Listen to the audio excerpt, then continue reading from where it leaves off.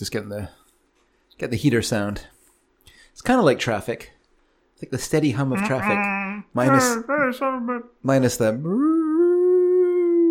Guys smoking outside. Smoke. I'll smoke where I want. You can't smoke closer than 5,000 feet away from a building. Could you just smoke 2 feet over to your left? No! My freedoms!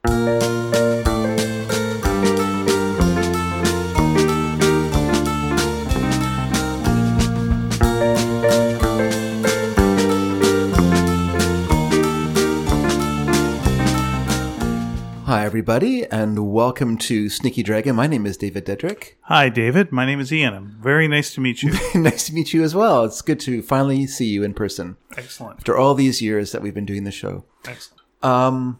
The second to... Not the second to last show, but the second... Is it our second to it's last not show? Second to last show, but next episode... What a way to find out. I got let go from the Washington Post. Next episode... And now this.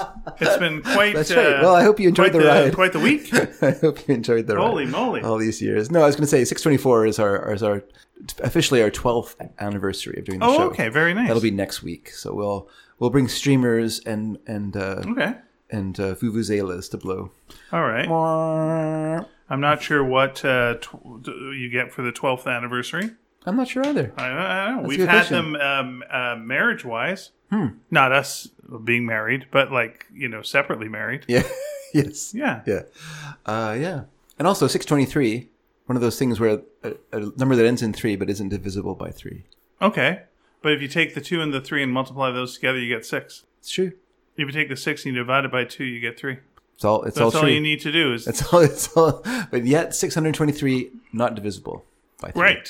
So there you go. But this is only if you believe in math. I do. And remember, math is just a theory. It is not a theory. Yes.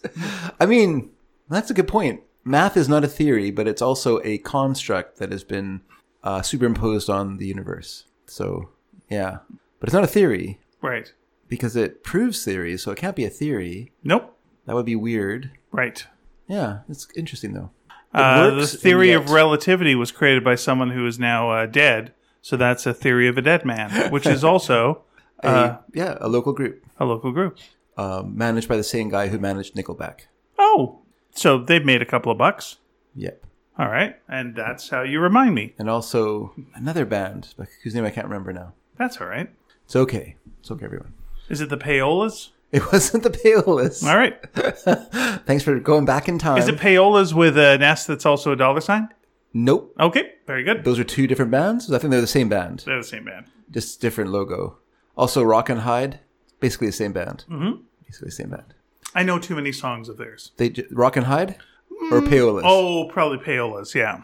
I think I only know one song. Hammer on a Drum? Oh, okay, I know Hammer on the Drum. Where is This Love? Don't know that one. What song do you know from the Payolas then? Isn't that Eyes of a Stranger or whatever? Yeah, Eyes of the Stranger. That's one, yeah. Okay, those are the 2. You got Hammer on the Drum, which I forgot about. Here Come the China Boys. That's another one. Wow, this is so... I lived in the 80s. Yeah, me too. There was 3 radio stations. I didn't pay much attention. Because I couldn't get CITR. So there's 3 radio stations. You could have got CITR. Really? You couldn't get CITR? No, I couldn't get CITR. No, not in North Delta. Yes, you could. I lived in North Delta. I know you did, but you lived in a different area of North Delta. I think because I lived on the hill, I had a clear... I could see... You could get it at the high school that we were at. That's right. You couldn't get it at my house. Oh, interesting. So you're just too far away from the... Maybe something was blocking it. It was a very... tender signal. It was not the strongest signal in the world, and I think just because we had the entire flat landscape of Delta and then Richmond between us, we could see the shimmering spires of UBC. This was the UBC college radio station. Yeah, it was a college radio station, so they played cool music. Mm-hmm. And it was interesting to go there. And occasionally I'd be interviewed by Nardwar. That's nice. That was nice. That was fun. I went there. I worked there for a little bit, but it was hard for me because I lived about a 4-hour bus ride away, back and forth. Yeah. So it was really taking my life just to go and do something very minor there because, I wasn't a student. I was pretty young when I was still a teenager and was, not that I was looked down on, but they weren't really like, hey, a teenager wants to work at a radio station. Let's give him the Friday slot. So I went there a few times. And what was interesting was looking through their music library because they weren't sent things by record labels at that time. I imagine eventually they were, but it seems like they purchased a lot of the records that were there. And so they were like intentional records that they had in their record library. And so it was interesting to look through it and then see like early Prince records. And you're like, oh yeah, I guess Prince wasn't played on the radio until 1999 came out. Well, who would be buying those records? Like the station manager would be like given money to buy records. Yeah, go like and buy records. There'd be a set amount of okay. You know, when you go to university, you pay like student fees and stuff like that, and those support the clubs, and I guess they also supported the radio station. Yeah, and because it was ad free. There was no ads. Right, so so they couldn't get a deal with the record stores and mention thank you. Yeah. Well, maybe you could say thank you. But sure, they could say thank you. But it would be most likely it would be labels who'd be sending stuff. And I think that happened later on. I think around the time of REM and stuff like that, record labels started recognizing the power of the college radio station to like act as a kind of a stepping stone into like into the more commercial stations. So you worked as a kind of high school kid there. Yeah. And then like later you worked at the SFU radio station? I was at the SFU radio station because I could actually get on air there. Okay. Whereas I couldn't get on air at CITR. And the signal at the SFU radio station was less. It was even less. That's right. That was like if I left the studio, that's the end of it. That was the end of it. That's right. If 20 feet away from the doors of the studio, that was the end of the signal. Yeah. But still, you were playing records for people. Even if they didn't want you to, you're still doing it. Yeah, or in my case, doing little comedy skits. We did little comedy skits as well.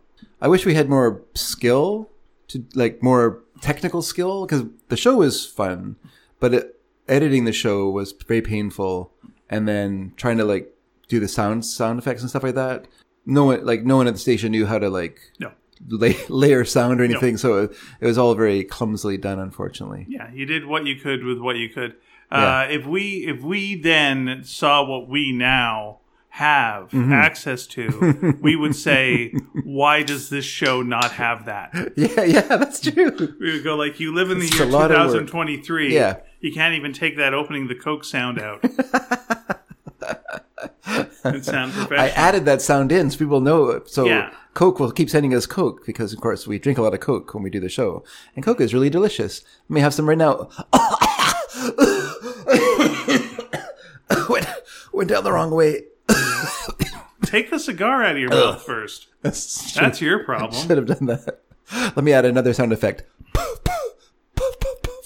That was the old Stinkola cigar that I smoke. Stinkola is the best cigar out there.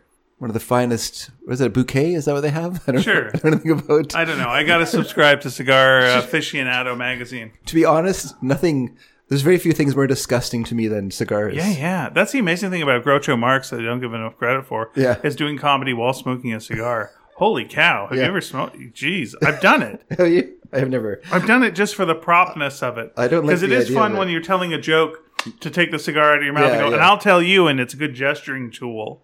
It's not nice. Imagine if, God, could you imagine if cigarettes and cigars tasted good? I mean, that's a problem I think with vaping is from what I assume. Yeah. It's like it's flavored and it's delicious. It's like, oh, no. Yeah. The whole thing is it's terrible. But you get a nice little kick out of it. But no, it shouldn't also be good. No way. That'd be like if alcohol tasted good. Could you imagine? Yeah. If scotch was delicious? It's not? No. I think it's it does the job. Yeah. It has an effect. Yeah. And if you don't mind that effect on your tongue, you enjoy it. You'll go like, this is whatever you say, smoky, malty. It's oaky. It's got a certain. I got to say, when I do drink drinks sometimes, it does make you feel like, oh, I'm an adult and stuff. Very adult. I'm having a nice drink. And there you go. Yeah. And I'll tell you how about this society? And the economy. Don't get me started on the economy. Oh, it turns you boring. Yeah, how about that? That's terrible. No wonder I didn't do those things. Yep. Yeah. I had some friends who started becoming partiers, but that just seemed to make us not friends anymore, really. Right. Because their whatever priorities changed, things that were important to them changed, So what is this is me being a rube. Yeah. I have been invited to parties and occasionally I've gone. Okay. All right. But you tell me, What's the fun thing about a party? I have no idea. I've never. I like talking to people. Yeah, yeah. But here's the interesting thing. Yeah. I can do that outside of a party situation. And it's quieter. I can go to dinner with people, and we're all sitting around a table, and then there's food, and you can order the food. It's not even the party situation where you're a slave to the food that's in front of you, and you got to carry a plate, and you're not at a table, and it's weird. You're comfortable. Yeah, and you're sitting, and you can see everybody, and unless there's music playing too loud, you can hear it. Whereas a party, there's music playing, and it's too loud, and you can actually hear the people that you like. Why the party? Why the good? What's the thing about the party? I think, because you're trying to have sex with someone else. Oh, it's that kind of thing? That's why you're having a party. But I think I think movie parties have it best. Like they understand like what a party should be. Because they have like alcohol, which is important. Right. And everyone's dancing to a different song. Everyone's dancing to, no one knows what song they're dancing to because they haven't chosen a song That's yet. right. So it's just all random. It's a random motion. Yeah. But also, they'll have a swimming pool. Uh-huh. Like every time you go to... And a guy will jump off the roof. Anytime there's a movie party, there's going to be a swimming pool there. And then they'll also have like beer pong or maybe like a pool table. Yeah. And that's good too. Like you have to have like different activities in different parts of the house. Right. So you have your like place where people are sitting around talking. Yeah. If there's a video game, it's Call of Duty, and that's it. It's always just a bunch of guys around playing whatever the gun game is. No one's ever playing like Mario Wonder. Okay. No one's ever playing Animal I've never Crossing. seen them playing a video game in a movie. I have. I've seen that. And that's kind of, there's like a couch and everyone around going, yeah. There's a lot of that. And it's sponsored, by the way, by PlayStation. Sure. They threw a couple of bucks at that film. Well, naturally. But then, so then you have like these various activities that if you were like a party goer, and you're like a good party person, you could go from area to area, and meet different friends. If you're 24-hour party people, and that's right. Oh man, I can't remember the Happy Mondays album anymore now. It was 24-hour party people, Plastic G, something other. I just know the movie. Current Smile. Okay. I mean, why I spelled Current Smile, I have no idea, but that's. I have to look it up now. But anyway, so you'll go from place to place, and you'll talk to your friends. And so you go from the party of the first part to the party of the second part to the party of the third part. That's exactly right. Right. And you will, and I think that you'll, like I'm assuming that you're a good party person. Like you're not shy, not a wallflower. Okay. Someone who wants to go stand in a corner.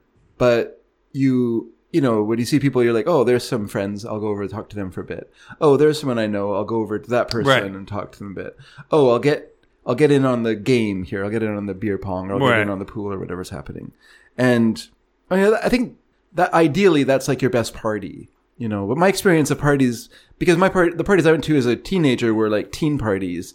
And so they're always in the basement. And you never left the basement because the parents are upstairs. Yeah. And then, there was music playing, but it was very loud. And some people were dancing. And other people were like sitting on couches. And it didn't seem to have like enough going on to make it like I'd be smooching or I'd be a wallflower, yeah. So, and I think maybe even smooching was just, because I needed just something to do. And I'd end up with a girlfriend for like 2 months. Well, that's something. I mean, that's what you wanted out of it. Was it? Yeah. I don't know. I don't know about 2 months, but it's about 2 months. It's about 2 months. I'm not saying that you were making the best choices. I'm just saying that's what you wanted out of it. Was it? It was just something. It was something to do, and it was definitely pleasant. I'm all for smooching. Yeah. That's nice. Yeah. But it was just like I got nothing else to do here because I wasn't like really a drinker or anything. So, once you've been around and gotten some laughs and talked to people, then what am I doing here? Okay. Hey. All right, so Happy Mondays. That Happy Mondays album title is Squirrel and G-Man, 24-Hour Party People, Plastic Face, Current Smile, bracket, whiteout, and bracket. Okay. That's the full title of it, which I had, but I actually sold it because I didn't like it very much. I was not happy. But then for some reason, I bought that album, and I thought, it's not that great. But people kept telling me how great they were, so then I bought like an EP, the Hallelujah EP, and I didn't like that either. Too much, but I liked it more than the first album, so I still have that one. But I sold my CD. Speaking of your records, are they in your basement yet? Yes, they are. Unfortunately, I don't know what happened. Well, I think it's a case of my bad cabinet making because I think the way I did the drawers when I put in the drawers for the CDs, I must have like not put them in equally, so all the doors were the same. Mm-hmm. And so basically I like custom made the door, like each door of the drawer, like whatever the face of the drawer. And so when they put it all back together, they didn't know what the heck I was doing. I don't even know what I was doing either. So they're all like a mess. Oh. And so I can't even open them right now. So I'm gonna have to do some work. I was looking for a CD the other day, and I couldn't open the drawer, and I was like, "Oh, this is not good." So yeah, there's a lot needs to happen. Unfortunately, I think where I am in my life right now, I have like this giant block in my life, which is called our bathroom upstairs. Okay. And so it's really like... Have you tried fiber? it's really eating up my like... Colon? Morale. Oh, sorry. My morale, I guess. You know what I mean? Like it's just... Yeah, it's such a like it's like such a Damocles sword hanging over my head. Gotcha. That I feel like any other thing I want to do, I shouldn't be doing, because I really should be like doing stuff for the bathroom. Okay. And so it's a thing. It's a treat. But anyway, I've made progress. I've made progress. I finally got the drywall pretty good. I'm not going to say good. I'll just say pretty good. Okay. It's acceptable. My mom will make comments about it, obviously, but other than that, it'll be fine. She'll make comments about everything. Yes. From what we've heard. But I'd rather that she make comments and then I'm just like, it's not justified. But if she makes comments and I'm like, oh, she's right. Those corners are terrible. What were they doing? But, that's just what's going to... That's where I am right now. When I look at the corners of I don't know, why can't I do the corners? Oh my God, they're terrible. Oh. But anyhow, just don't look at the corners, everyone. If you come to my house, just look straight ahead. Yeah. Or just straight at the wall beside you, but don't look up at the ceiling, along the edges, or around the corners. Have you thought of maybe having a rounded house? You never have to worry about the corners. I don't have any corners. But that sounds equally complicated. So I don't know. Whatever. Yeah, maybe that's the way to go. But I am like next phase is actually floor tile. I got the floor tile. It's sitting at home. I'm hoping I'm gonna be able to do it this weekend because we have a long weekend. It's the Remembrance Day weekend. Right, yeah. And so when is Thanksgiving in the States? It's November 17th or something like that. Okay. Something like that. I think it's like the week after we have Remembrance Day. They have then we'll start having. They have Thanksgiving. We have pseudo Black Friday. Studio. We have pseudo Black Friday sales. Okay. Yeah. That's what we have, because we don't. It's kind of like if the States have Boxing Day sales, which some do, or like some cities along the border have Boxing Day sales, and you're like, you guys don't have Boxing Day. Why do you have Boxing Day sales? Same thing. We don't have Thanksgiving now. Why are we having Black Friday sales? That's a fair point. You know why? Because people make money. Here's what I think people should have for houses now. When I was talking about the rounded house, like I like the idea of a round house. Yep. That's fun. But like, have you seen that Las Vegas sphere? The big sphere in Las Vegas? Sphere. Oh, okay. Yeah. Is it like the movie? It's like they can project anything video-wise on the outside. If you haven't seen it, it'll blow your damn mind. Okay. It's like in the center of Vegas. It's one of the most amazing things in the world. Okay. That's what houses should be now. We should all live and kind of look like igloos. But you could then like put whatever video front on it that you want and make it look like anything. And it'd be nice. And you could do that with the inside too. So no more painting or wallpaper. Just like, what do you want today on your walls? That, click, boom, there, it's done. And everyone would be happy. And then we'd all go, hey, you're living in the future. Good for you. But no, you got to see this Las Vegas Sphere thing. It's, whoa. Okay, now we're living in 2023. So it's like Las Vegas's version of the bean, that Chicago bean? No. It's a giant globe that can project anything on the outside. And so sometimes it's a giant basketball. Sometimes it's the earth. Sometimes it's the moon. Right now it's a cat or a flurkin from the Marvels. That's walking around now.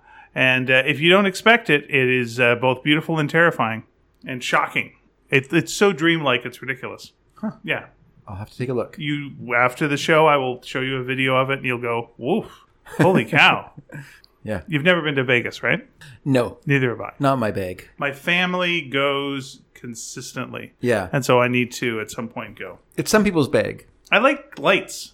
I don't like gambling, but I like lights. Yeah. And I'm sure there's some entertainment there that I like. And, sure. Is that Beatles show still there? Love is still going on. Okay. Good for Love still going on. You could also, show up when Penn and Teller are in town doing their residency at that whatever hotel they're at there. More importantly, you could drive out of the city and go to the Grand Canyon. How far away is it? I think it's like a couple hours. Okay. An hour, a couple. I'm not too sure, but it's reasonably close. Yeah, if you want to, you can just drive a little bit out of the city and die of thirst. If you want to, because it's a desert. That's your thing. Yep. Get bitten by something and then just die in the desert. Yeah. And go like, hey, this is like, if I made the Mafia mad, like in the 60s. If I did a joke about Frank Sinatra in my stand-up act. Hey, get that full stand-up feeling. By the way, I know we've talked before about how Cliff Nesteroff, in his book about comedians, talked about the origin of stand-up. Yes. And how it's a mob thing. But what I didn't realize, because, it's like, oh, yeah, he's a stand-up guy, because that's a mob term. Okay. But you know where the term a stand-up guy comes from? No. A stand-up guy is it comes from a boxer.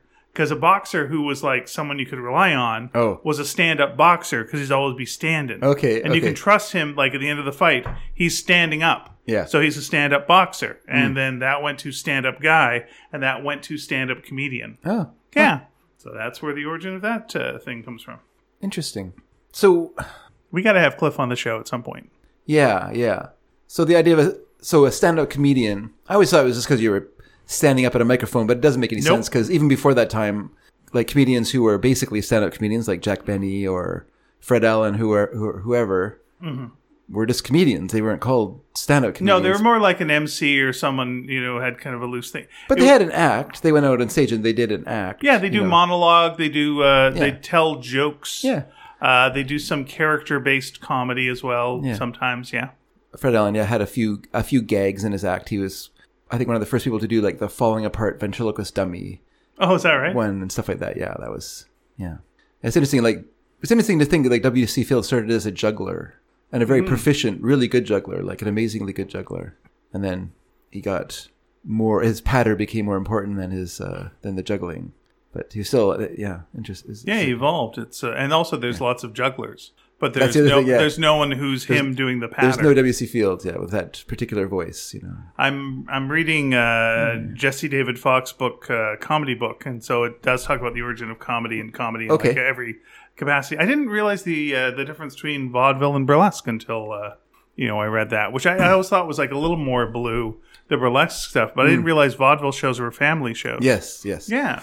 And promoted that way and also kept to a very high standard by the office. Mm-hmm. Yeah, there was stage managers at every theater that kept an eye on your act to make sure you weren't going blue in your material or weren't saying stuff that was a little too adult.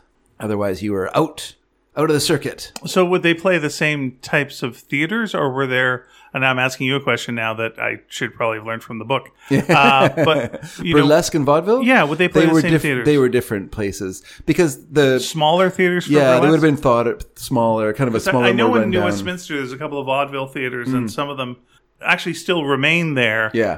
The first girlfriend I ever had, who I met at a party, and I was bored, and we started kissing, and that was my first girlfriend. She was an assistant for Mandrake, the magician. Okay. Who, it's questionable which came first with the whole Mandrake thing and the comic strips, and we can get into that another damn time. Yeah. But he used to do the vaudeville circuit, and he would point out, to her when they were in New Westminster. Oh yeah, I performed there. That was one of the biggest theaters. This was one of the biggest theaters. Yeah. Well, I mean, here in Vancouver, we have the Orpheum, which was part of the Orpheum circuit. So there was Orpheums in every city on the West Coast. So would that be full for a vaudeville show, like the Orpheum? Would that be full? Yeah. I mean, yeah. What wow, else? That's something. What else was there to do? I don't know. I don't know, like what. The only thing to compete against it was silent films, and they would play silent films as part of the vaudeville package. There'd be like they would often show. Well, here's what I don't understand about like things like that in the past. Like, would people? Okay, so would there be really big like hit movies and vaudeville performers that like this person's coming to town? Oh boy, let's all go see it. Or would people just? It's Saturday. We always go to the movies because this is what it always sounds like. Whenever you hear people talk about me and my mother would go to the movies, and every movie we go to the picture show and we watch it all, and it didn't ever seem to be like, but what's playing? Who cares? You're going to the picture show. Yeah. Like no, you'd I be think watching. People cared about People Yeah, cared. it's sort of like now, did you watch TV that last night? Of course I did. I have a TV. Why wouldn't I watch TV? Yeah. I just wondered if that was there was a star-driven time. So yeah, there were vaudeville stars. There were, vaudeville artists who were highly paid. Yeah, would there be someone who would sell out the place and then the next week it's someone who people don't know, so not as many people go? Or is it just, we're going to the vaudeville show? What are you going to do? Not do that? Sure. But there would be people that you wouldn't see because they would be signed solely to the Keith circuit. And so they would almost be only on the East Coast doing their act and stuff like that. And very rarely would they, like the Marx Brothers. When we talked about the Marx Brothers, and we did Totally Marx. I don't remember that show. What was it called? Full Marx. Full Marx. You should listen to the show sometime. Totally Marx. When we did Full Marx. Completely Marx. Completely Marx. When we did that, we talked about Marx-splainers. We talked about the fact that they often worked in the Keith circuit, but they'd often get kicked off the Keith circuit because they would also do the Pantages on the West Coast, or they would do smaller circuits in the South. And Keith circuit wanted their artists they wanted a monopoly of the best people. They were real yucks. And also the Marx Brothers would also do independent productions where they would just tour as a ensemble with their company and just book into theaters where they could, and do it that way. And they did really well doing it that way. Mm-hmm. But so they tended to get around more than a lot of other people did, And, you would... you might have a Jack Benny come around once every 3 years if you're on the West Coast, because he wouldn't come here that much because there wasn't that much for him to do on the West Coast as versus compared to what he was doing on the East Coast at that time. And again, there's no way you would know this, or maybe there would be. So Jack Benny comes to town; he's a big star. Yeah. Does the show's price go up that week, or is it always consistently? No, the same I think amount? it was a consistent. You paid the same for the package you got. Yeah. And so whether it was W.C. Fields who came or Burns and Allen or whatever, I mean, it just depended. And of course there were singers, there were dancers, there was magicians, there was acrobats. There was a whole package that would play that night, so. And would they all be touring or would some be local? No, that was the tour. Yeah. There were touring groups. And so, they wouldn't pick up any local talent. I don't think so anyway. It doesn't make sense because it was all central booking, basically. I wonder if they had the equivalent of open mic nights. Well, they did. They did, but not at that level. No, of course But that's not. where Fred Allen started. Yeah, I was just wondering, what would it be? Would it be at a bar or, where they perform? Or wherever, in a church, wherever they could get a stage, wherever there was a stage they could... So they would go it's an open mic night tonight. Yeah. Sign up. Well, it wasn't like that. It was basically there would be a talent agency and they'd be looking for, they would have basically open auditions or open, right. We're looking for this, come on down or whatever. So you would go down, you sign up, and then they just send you out with other people to fill stage time at various places, whether it's, they've booked a church, not a church, but a hall. Yeah. Or they booked a bar, a saloon or whatever, or a small theater, and you just do your act. Right. And you just work up from there. I guess my question, would be so you're a comedian back in the oldie days. What do you do? You go up and you're going to stink the first couple of times. You're going to stink, yeah. So if you stink it up twice, why would they ever have you back? Because you're a body. And you're going to... All the audience is looking for our bodies, right, on the stage. And they realize that you're not professional. This is kind of amateur level and, here we go. Yeah. Yeah. And then with Allen and W.C. Fields as well, before they even got professional and working in the vaudeville circuit, they both were in Australia and did the Australian theater circuit there. And that's where they both kind of honed their chops as performers and then came back to North America and then started to make a name for themselves here. That's interesting, yeah.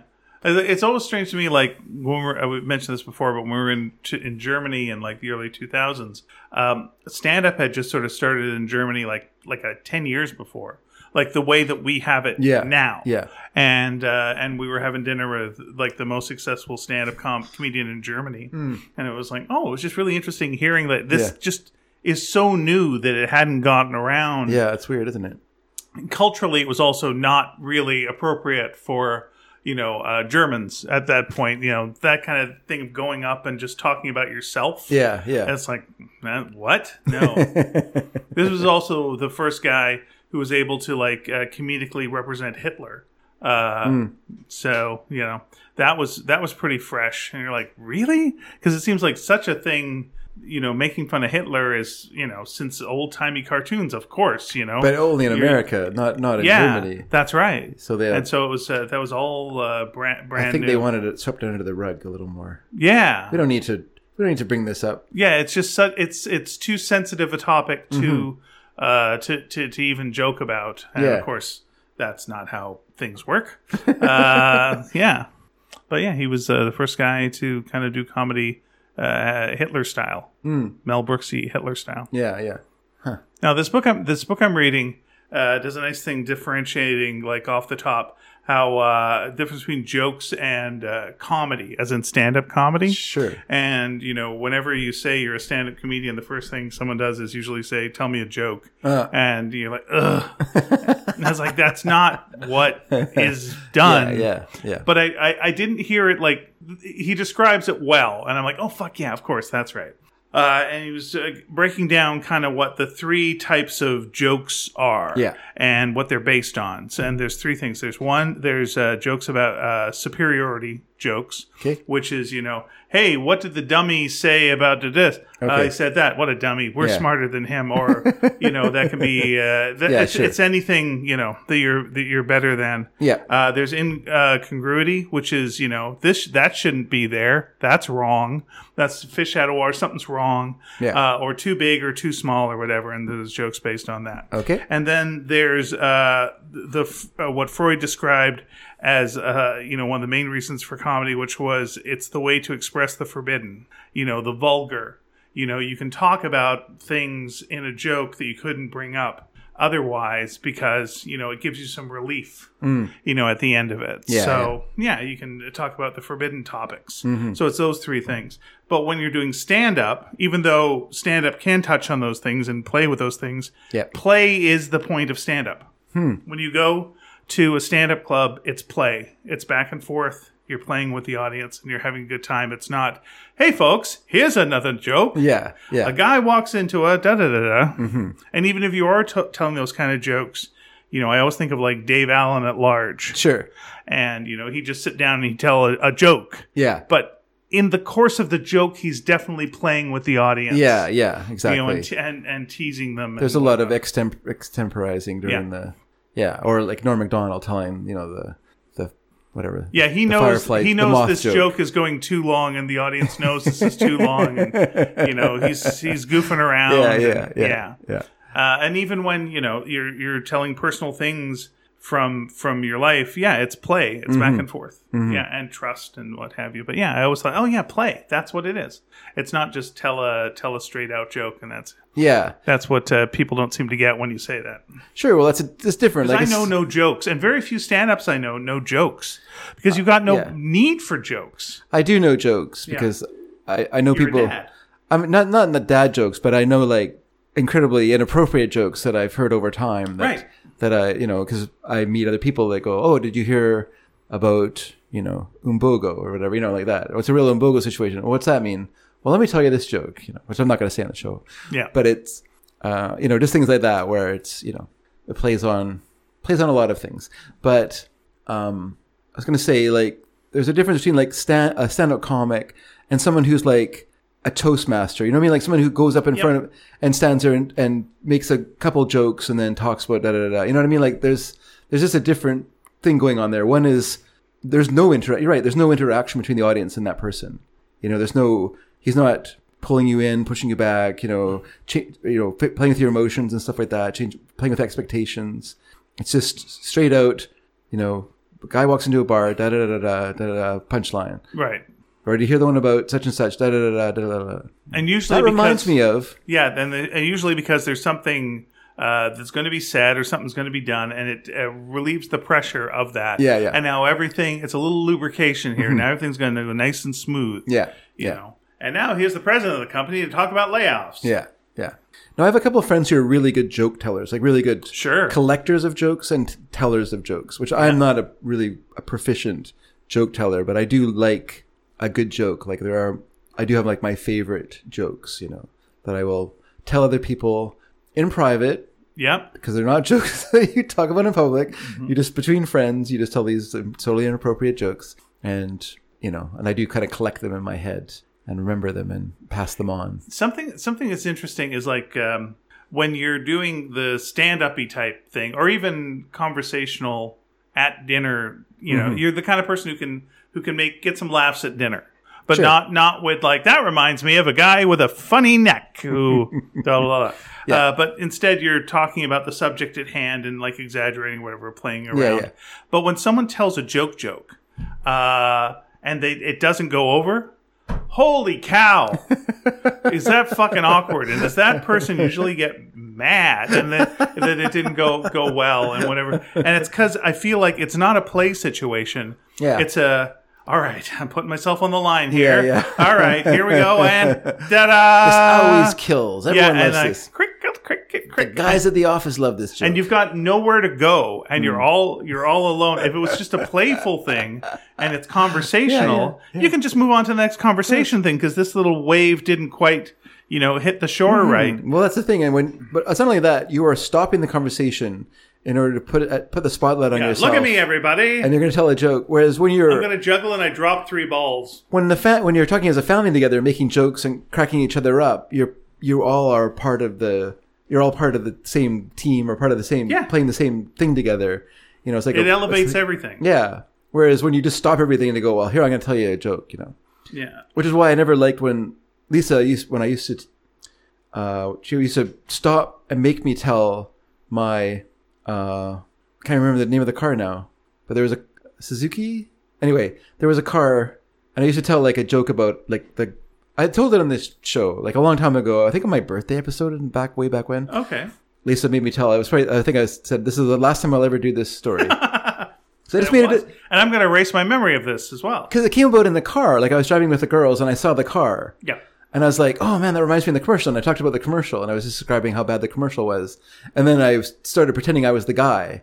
And waking up early in the morning and not having any ideas because he was out drinking, and he gets up and he's got to race to the office and he's a mess and he has no ideas and he just starts desperately just throwing anything against the wall to see what sticks. And but it's just like a conversation and we're all laughing and enjoying it, But then Lisa we'd be having dinner with people and she'd be like, oh, Dave, tell the such and such story. And I'd just be like, oh, it's the performance. It's not like this, it's not no longer like a little thing in the car together. It's now I'm performing this little bit. It's the equivalent of bedroom jokes where you're joking in bed and you make the other person laugh.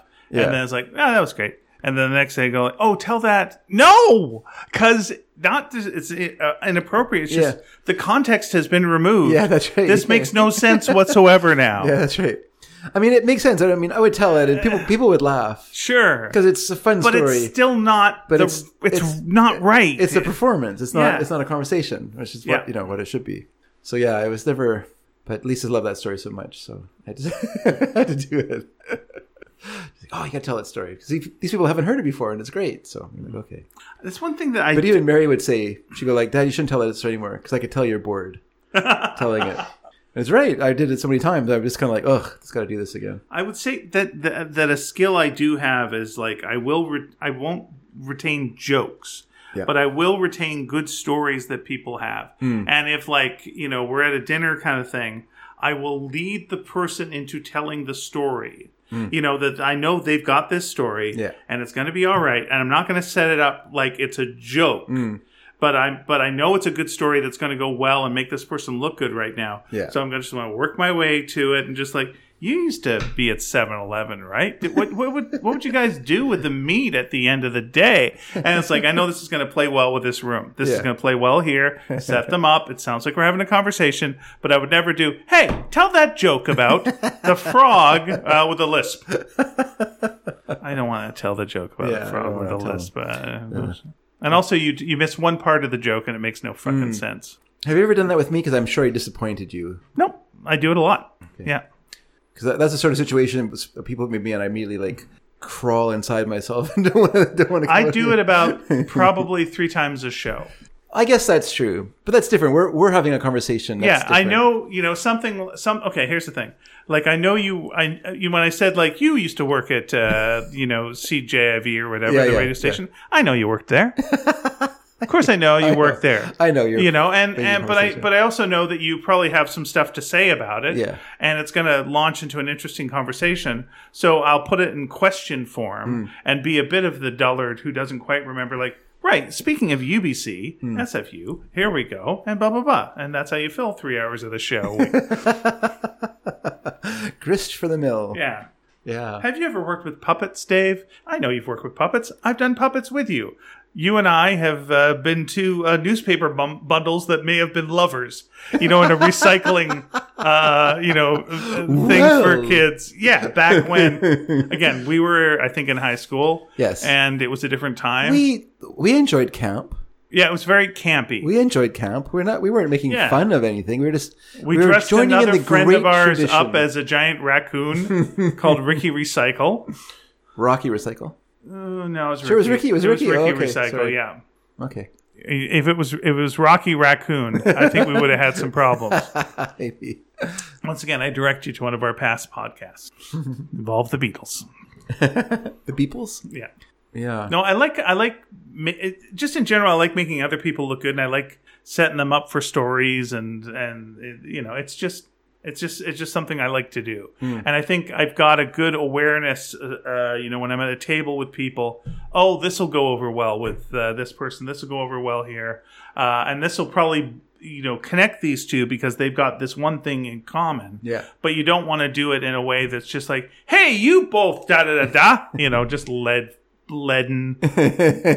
You've seen people at yeah. And you've also seen people at dinner parties who, have their 3 stories they will always tell over and over and over again with no, lubrication to jam them into the conversation. and more often than not, they're stories where it's like, look at me. I'm going to take up 3 to 5 minutes of your time now with this story. And it's like, oh boy, here we go. There's no back and forth. There's just presentation. It's Linus telling you about Jesus. Lights, please. Da, da, da, da, da. I don't know. I think that works really well as a segue in that movie or that show. But well, that's because no one knows what the meaning of Christmas is. It's less. It's appropriate because everyone's going, does anyone know the meaning of Christmas? Well, Linus does, and so this is why. It's less appropriate in the Halloween special where he talks about the Great Pumpkin.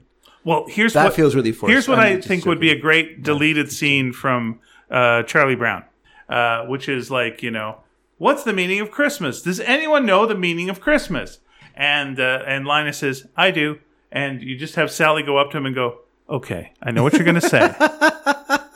Now, what I would need you to do right now is replace every mention of the Great Pumpkin with Jesus. And it's going to go fine. But don't you mention the Great Pumpkin. And it's like, but I don't believe it. Just replace every mention of the Great Pumpkin with our Lord Jesus Christ.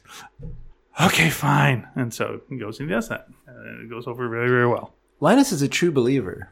He can quote scripture in verse. He literally, but also believes in a flying pumpkin. Which is, I watched the Halloween special this year. Holds up? Damn well it holds up. It's so good. Yeah. It's so good. As you're an adult, you're going, why do people give Charlie Brown a rock? As a kid, you go, because that's adults, the thing. He's Charlie Brown. His adults will give you a rock. That's what'll happen. Because there's neighbors who are sons of bitches, and they're going to give you a rock. They might not have known it was a rock. They might have thought they were giving him candy. It's Charlie Brown. He has a streak of bad luck as long as his arm, or my arm, even longer perhaps. Yeah. And then he finds out later it's rock candy. It's like, oh, okay, that was a thing back then. That's not so bad.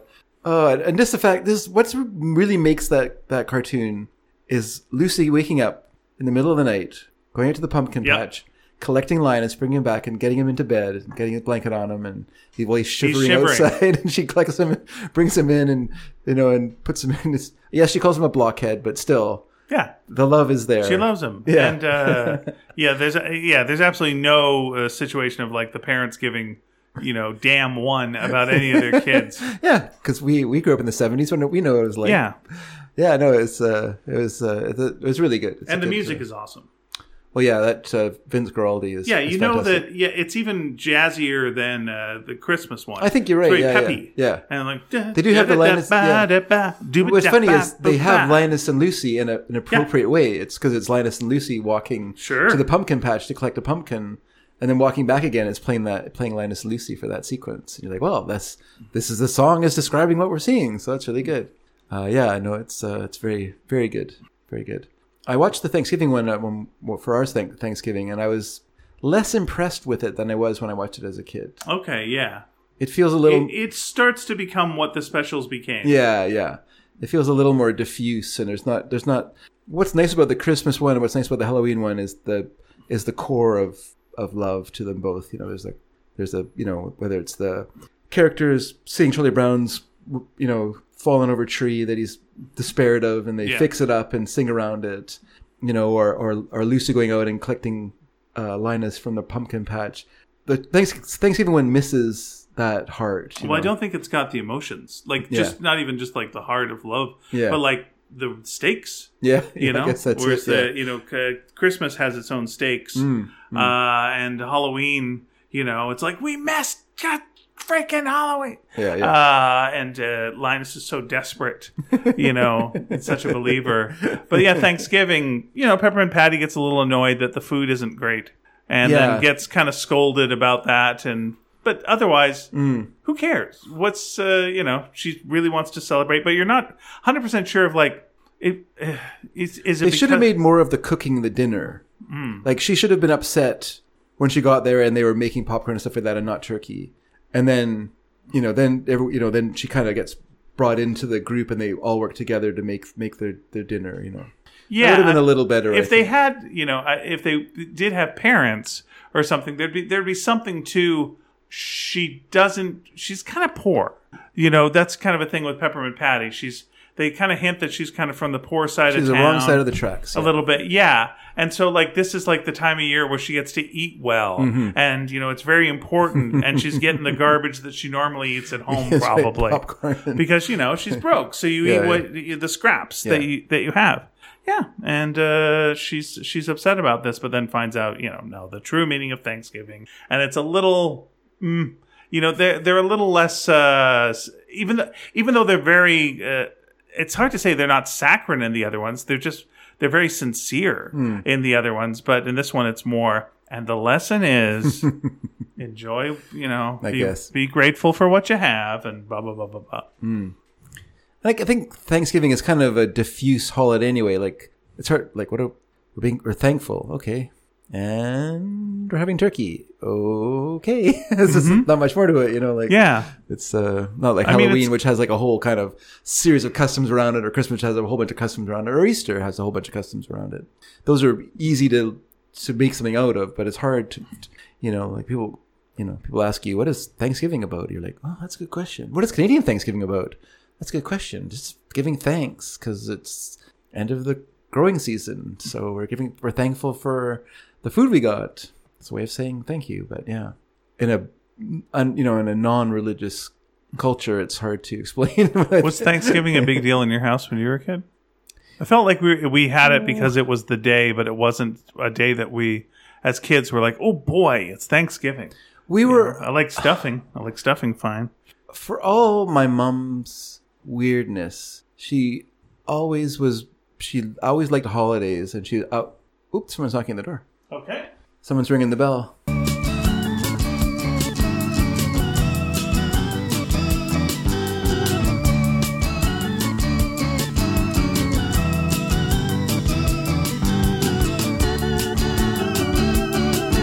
That was Refresh Your Memories, Vicky Van.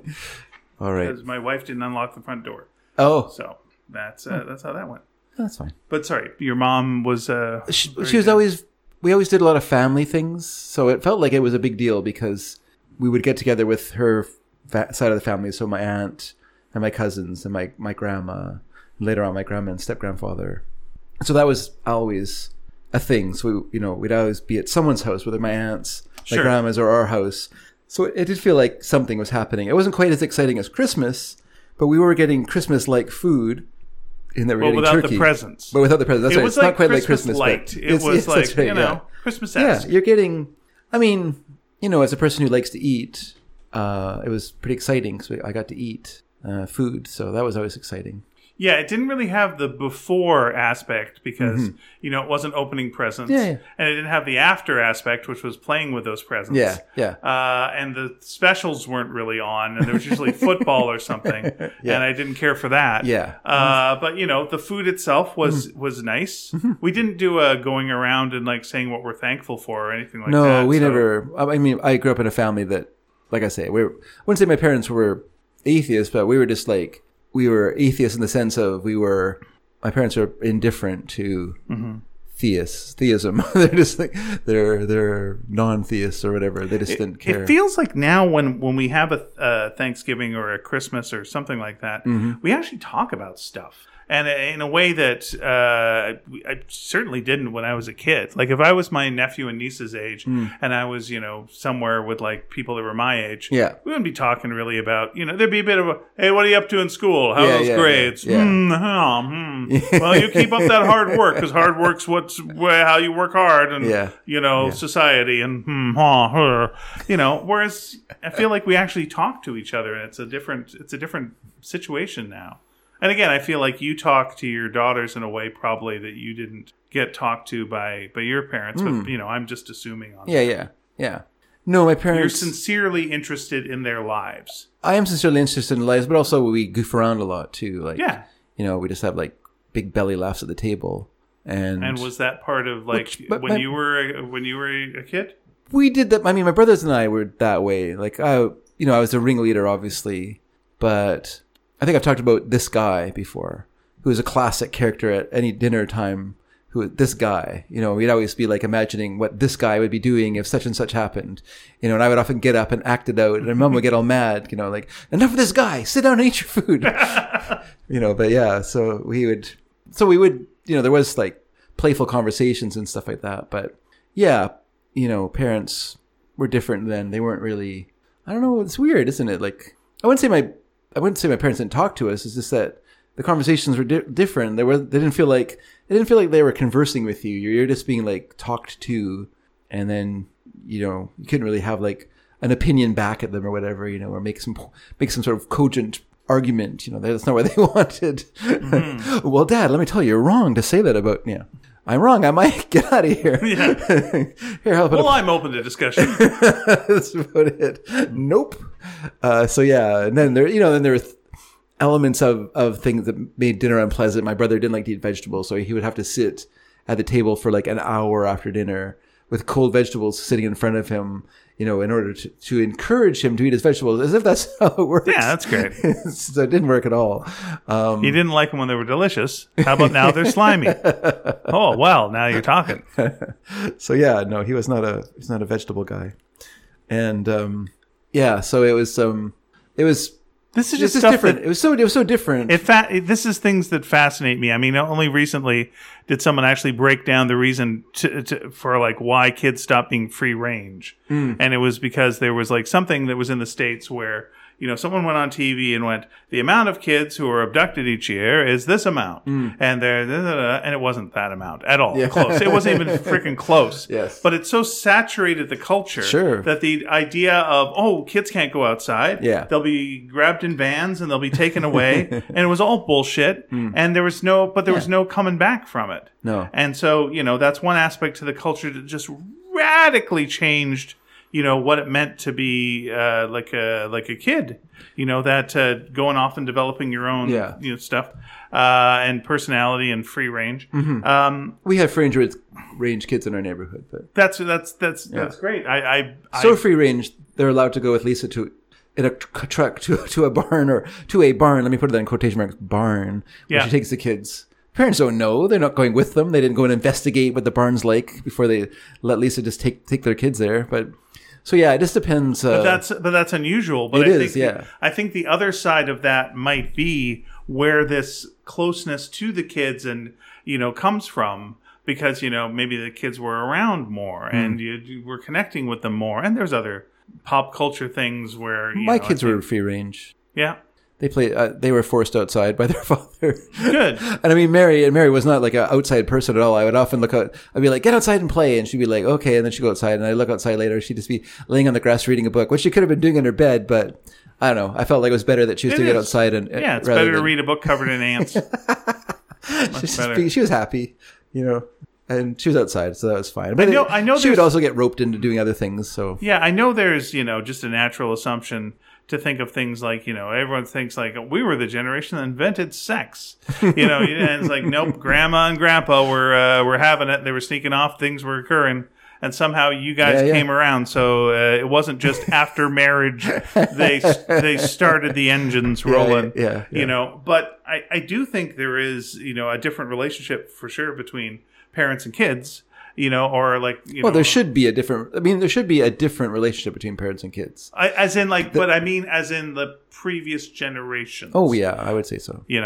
Again, it was a surprise to me, and I keep bringing this up because it's always like, what? When I was having, either it was a Christmas or Thanksgiving dinner at my mom's when she had, the boyfriend before this. Yeah. And they, the kids, were there, and they were definitely being hushed by the adults. Yeah. When they were having fun and getting a little loud to the point where they're like, all right, all of you downstairs, get downstairs. And they're like, why are they going downstairs? Yeah. And then they went downstairs and they started playing the piano and started singing. And they were like, I'm going to tell them to shut up. I'm like, what the fuck is wrong with you? They're having joyful singing downstairs. They're doing musical numbers. You're going to tell them to shut up? And I actually went down there at one point and just apologized for adults in general. They're doing the entire libretto of Company. Come on. My dad's thing was always, if we got rambunctious, was like, take it outside and play in the street. Yeah. Like, go play in the street. It's like, not in the yard? Not in the yard, no. In the street. I want you run over by a car. Yeah, it's not enough that you're too and not noisy. This street. One street over. One street over. Yeah, no, that was always just like, that's put on these mustaches weird. So no one will recognize you. Enough hostility, Dad. Yeah, no, I think... Again, I might be wrong on this. It's always been the same. I think it's... same as it ever was. The problem is, of course, is we're me and other people. We're cool. That, we're but cool it's cats. We're swinging cats. Cool in the sense that we're different than most other people. Like, I'm not the same as the people I work with.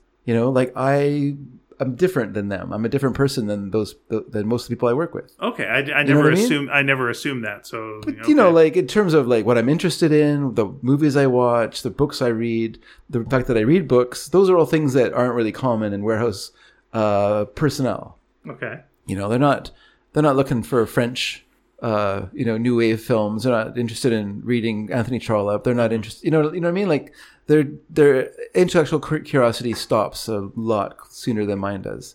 And that's fine. Everyone's different. But I just mean that when we're talking about this, it's really a small sample group that we're drawing our experiences from of how parents treat their kids.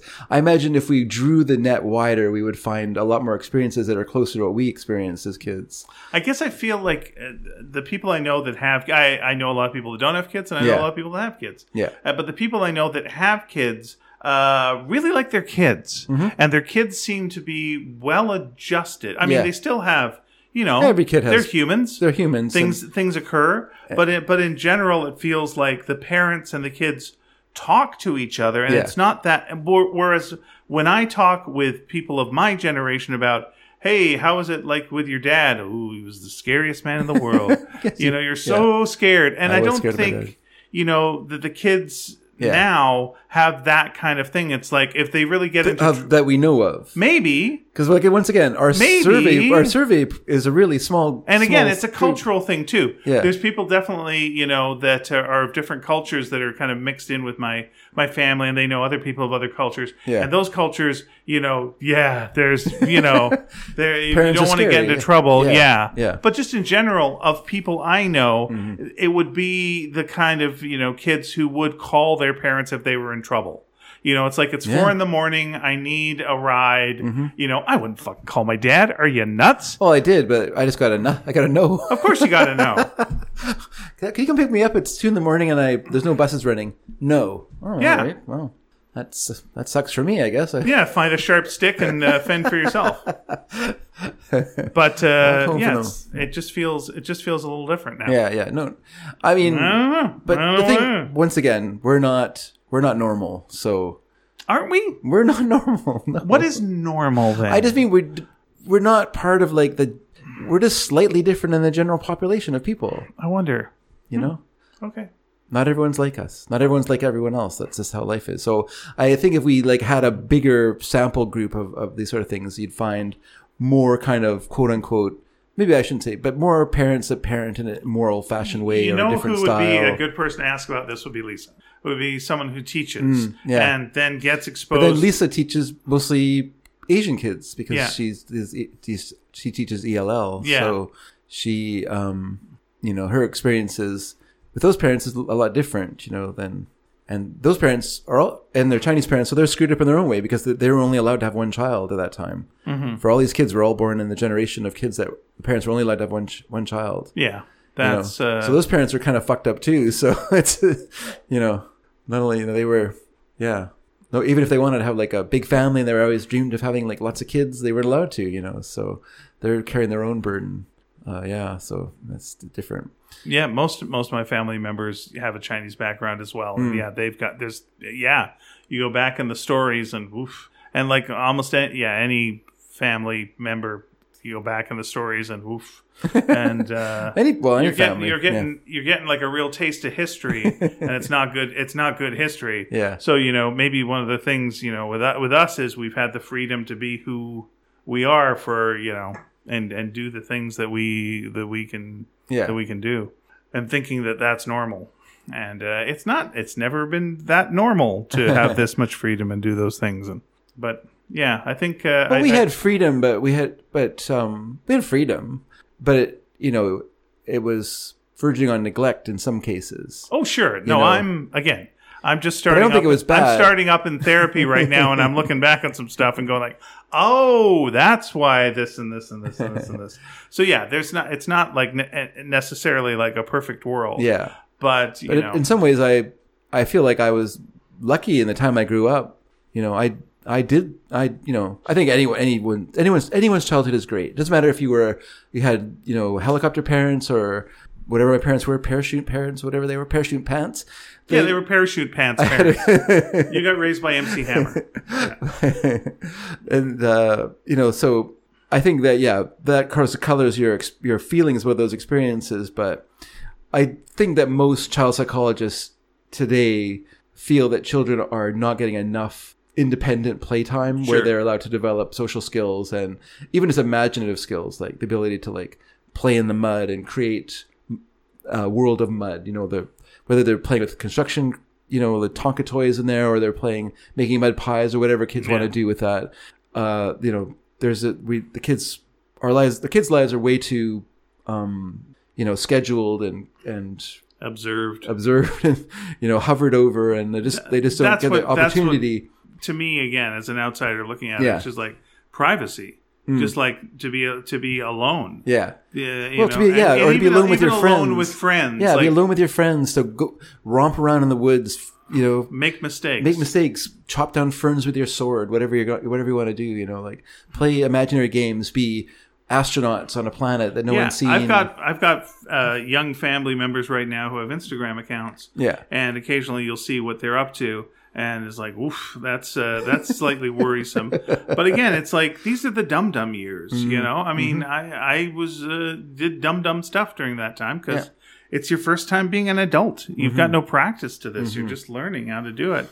Yeah. And mistakes are important parts of life. Right, but if the mistakes then are recorded, that's the thing. The mistakes are recorded, and you're publicly sending your mistakes out to everybody, and you're getting judged by people you've never ever met.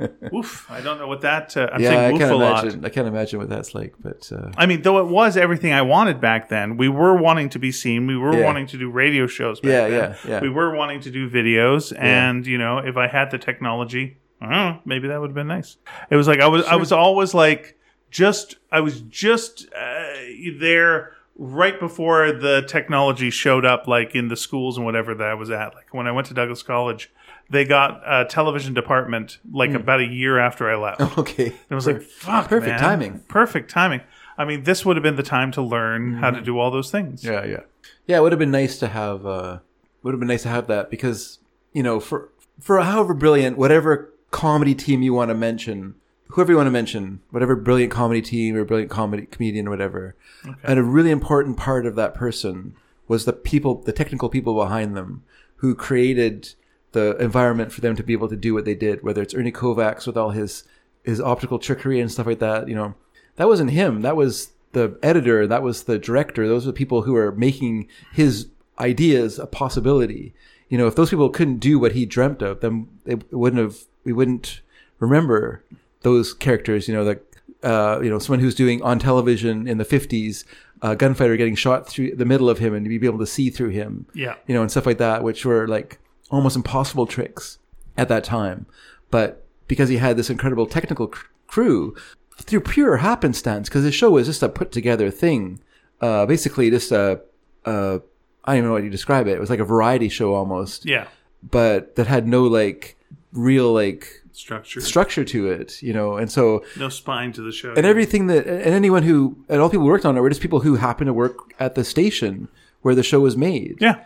But through happenstance, they were skilled enough to be able to do all these magical things. Yeah. And that's the same for everyone, whether it's Buster Keaton with the incredible editors and cameramen and set designers and stuff that he worked with, or Mystery Science Theater, small cable company. They just happened to, or cable station. Yeah. They had all these movies there that were like, all right, let's just play them. It's just going to be a person talking and making fun of the movies. Yeah. Wait, we're going to make it a little better now. Now someone's got the skill to make this technically better. Yeah. Now here's a little better. Now a little better, and then it becomes its own thing. Yeah, that's exactly. I mean, it's just everyone. It doesn't matter who they are, whether it's the Marx Brothers. I mean, of course, there's the native talent there, that's there. But if it was ineptly presented, we would not remember the Marx Brothers because their movies sucked, because they were badly directed. They had bad writers. They were in the case of Mystery Science, or even something like SCTV, though. One of the nice things was the room for like that first season or two to just like smash against the walls and get it wrong. And not be their full selves. And then if you compare that to like 5 years later, it doesn't even seem like the same show. There's still great stuff in those early seasons. The Babe Ruth sketch and stuff like that are fantastic. Right. Yeah. I assume that's probably from the stage show. That feels stage like. Maybe. Yeah. Maybe. But it's still, there's still like good quality stuff happening. And enough that I happily watched it as a kid and didn't go, oh man, I wish. Oh well, you don't know what's coming later. But again, it's also all right. Let me give this example: The Simpsons. Sure. And I love the first season, but okay. I'm talking about the shorts on the Tracy Ullman Show. Oh, okay, yeah, that's very basic. Yes, very, very basic. But they had enough room to get the voices and some characters. Yeah. But that's a good example. Like you see the first one, and they're all in bed together in their day clothes, and it's like, it's good enough. Yeah. And they had the space to like mess around. But that's a good example of where like that show is mostly like the voice talent of that show is people who just happen to have been on the Tracy Ullman Show. They weren't hired to be the voices for The Simpsons. They just were the voices for The Simpsons because they were on the Tracy Ullman Show. But on the Tracy Ullman Show, she hired amazing actors. Yeah. Like, it was such an amazing cast. And again, you're going like, well, the amazing cast would do well anywhere. The Tracy Ullman Show didn't do well. Yeah.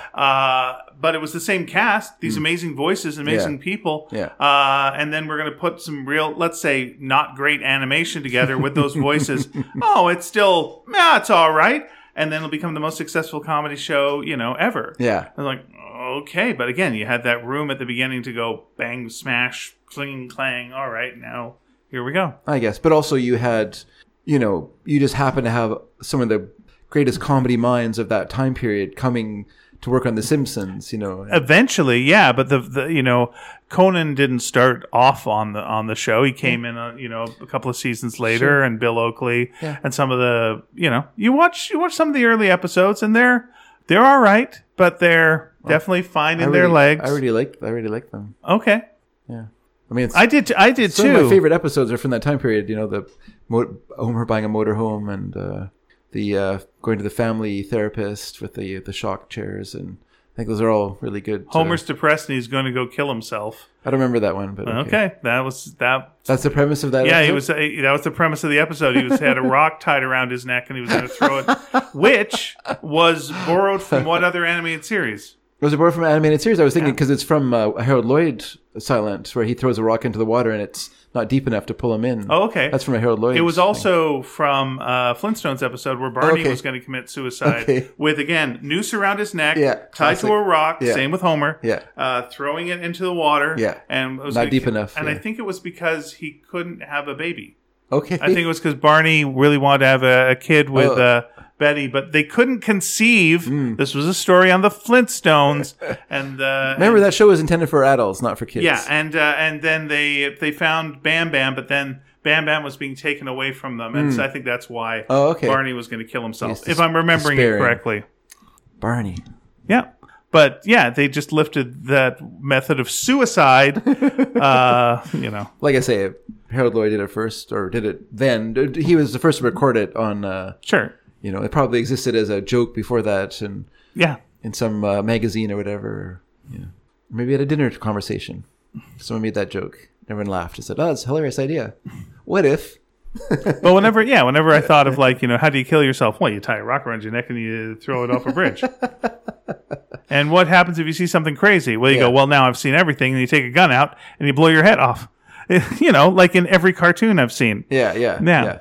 And if the rock doesn't work, you run out into the road to get run over by a car, but it turns out it's two motorcycles, and they just go around you. Was that a Buster Keaton? That's a Harold Lloyd one. Harold Lloyd? From the same nice. Sequence. There's a sequence of attempted suicide gags. It was either that or it was what your father told you to do at Thanksgiving. Let me just say, tastefully presented suicide gags. Mm-hmm. Of course. As much as you can present suicide gags tastefully. Yeah, that's funny. I like that. I've got nothing against the first season of The Simpsons. I loved it. Sounds like you hate it. I don't think it holds up to the third season of The Simpsons and when they found their legs. I think at that point it became, and it's the same thing with Second City or SCTV. I think like the later episodes of SCTV are just completely hold up and they're brilliant, like just out and out brilliant. And the first season, that's good TV. Yeah, and same thing with The Simpsons, that's good TV. Sure, but then it's the greatest thing ever. Yeah. Well, I think with SCTV, it's the same again. Like it's just. Moving to Edmonton was like the perfect thing to happen to that show. Sure. It was a desperation move. They needed a cheap place to film. There was nothing else to do, and so they ended up making... And nothing else to do, but also they found a bunch of talent there that was like not... like that Jules, whatever his name is, who was like the pretend... Jules Hollemeyer dance. He was just an Edmontonian that they stumbled across who was like a great costume designer and also could pretend to be a dancer for, like that's a good, those are just lucky breaks, like when you find like these great directors and people who can do special effects and stuff like that. And who would have thought, a touring production of Godspell would be where, the two comedy shows launch from. And you get your SNL cast and you get your SCTV cast out of that. Or at least, such a big influence on comedy. Yeah, well... It's always weird to me now, like, I know someone who's doing a TV show with Victor Garber. Yeah. And, it's like, that's Jesus. And that's the Jesus that launched comedy. Yeah. That you just want to go, just tell me infinite stories. What was that like? What was it working with everyone there? Like, holy cow. A working actor. And then none of them in the movie, except for Victor Garber. Victor Garber's in it, yeah. Yeah. What the hell? Why is Martin Short not in that? Why is Eugene Levy not in that? Well, because you can tell who would be Eugene Levy in but the thing is like you're not just competing because of course the Toronto cast in retrospect has become legendary. Yes. But when they made the movie, they weren't at legendary status yet. But is any other actor in there of David Naughton? Okay, I don't know who that is. He's in American Werewolf in London, and is he the Dr. Pepper guy? Yeah, Dr. Pepper guy and stuff. He's in Godspell? Yeah, I'm pretty sure. Okay. I'm not going to swear on a stack of Bibles because we're talking about Godspell. Godspell, that's right. Yeah, that would be terrible. But I'm pretty sure he's in Jesus it. Christ Superstar stuff. That's the kind of thing you swear on a stack of Bibles. Yeah, I'm pretty sure he's in it. Yeah. But I mean, I don't know what the New York cast was like, and whether that was like a storied, Broadway thing, or they didn't even know, but they probably didn't even know about the Toronto cast. Like when they went to make the movie, people weren't going like, oh, have you seen that obscure city up in Canada that is basically like, this is Toronto in the 70s, not Toronto in the 90s. This is Toronto when it was still called Hogtown. Wasn't Cabbagetown? It's Hogtown. Okay. Where's Cabbagetown? I don't know. Okay, very good. Asked and answered. Are you looking up who is in I'm looking up Cabbagetown is what I'm looking up first. Where's Cabbagetown? Okay. Yeah, somewhere in Pittsburgh, I guess. I don't know. A place that attracted a lot of people that ate cabbage. Cabbagetown. Toronto is a neighborhood in central Toronto. Oh, okay. But the city itself is called Hogtown. That's, okay. For whatever reason. I guess it was a place where hogs were butchered. I don't know. Maybe. Kind of like Chicago. It was interesting when I used to have an office that led into Blood Alley. It was like, I wonder why this is called Blood Alley. Oh, because of all the blood. That was from the butcher shop. Yeah, the butcher shops there, yeah. All right, so I'm looking up now Godspell, Toronto, which is one of my favorite topics. But I just think, like, to us, of course, it's storied now in retrospect. But I think when they made the movie, people weren't going like, oh, you don't want to get the cast who was in Toronto? Yeah, it was Victor Garber and Jane Eastwood. I didn't realize Jane Eastwood was in it. Eugene Levy, Andrea Martin, Gilda Radner, Martin Short. But pretty amazing. Okay, so give me the name of the guy from American Werewolf in London. Pretty sure it's David Naughton, Naughton. You could also just look up Godspell, the movie, and see if he's in there. And you know what? You're not wrong. See if I'm full of poop. No, it's okay. I wouldn't say I'm full of poop. I'm just, maybe my memory plays tricks with me because, I have 57 years of memories to try to sort through. I feel like, I'm surprised you've seen it. Godspell? Yeah. Because you haven't seen Ten Commandments and stuff, so I just assume like you haven't seen any kind of religious crazy movies. Yeah, no. I just happened to be on TV one night when it was late at night and I started watching it. Were you thinking David Haskell? No? Is that who's in it? It's not David Naughton? Is it not in it? Nope, David Naughton is not in it. No. Oh, that's weird. There's Victor Garber, David Haskell, Meryl Jackson. Not sure who that is. I'm looking at the ones that have gotten the blue thing because they're well enough known. Glimmer McCormick, Jeffrey Milet, and Lynn Thigpen from Peanuts. The old Thigpen. Lynn Thigpen from Where in the World is Carmen Sandiego, and also did the voice. That's correct. Played the DJ in The Warriors. Hey, Gumshoes. Yeah, you're right. Absolutely. Good for her. She's good at that. She's really good in The Warriors. She's just a voice. I haven't seen it. You still haven't seen The Warriors? I haven't seen The Warriors. There's a bit of me that wanted to play the video game first, just for silliness' sake. But yeah, I'll see it. It's worth seeing, right? It's fun. It's not a horror movie. Should I see it at in a movie theater, or should I see it at home?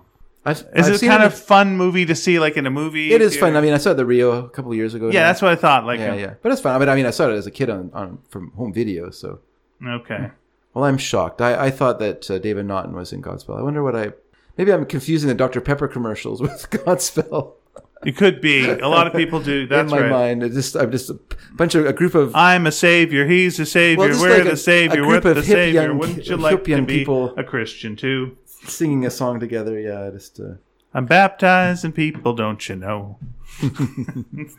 Should I look at that? Okay, let me see. American Werewolf in London. American Werewolf in London. Yeah. Okay. Is his name even David Naughton? I think so. We have like a Dr. Pepper expert who writes into us. He would know this off he would totally like the back know of his all hand. This. Okay. So his first role was Midnight Madness. Okay. Then Separate Waves. Then American Werewolf in London. Oh, okay. And so I was mixed up. Yeah. I think he's too young for that. Sorry, everyone. Yeah. My bad. He was in Amityville: A New Generation. Wow. I'm not judging him. You got to work.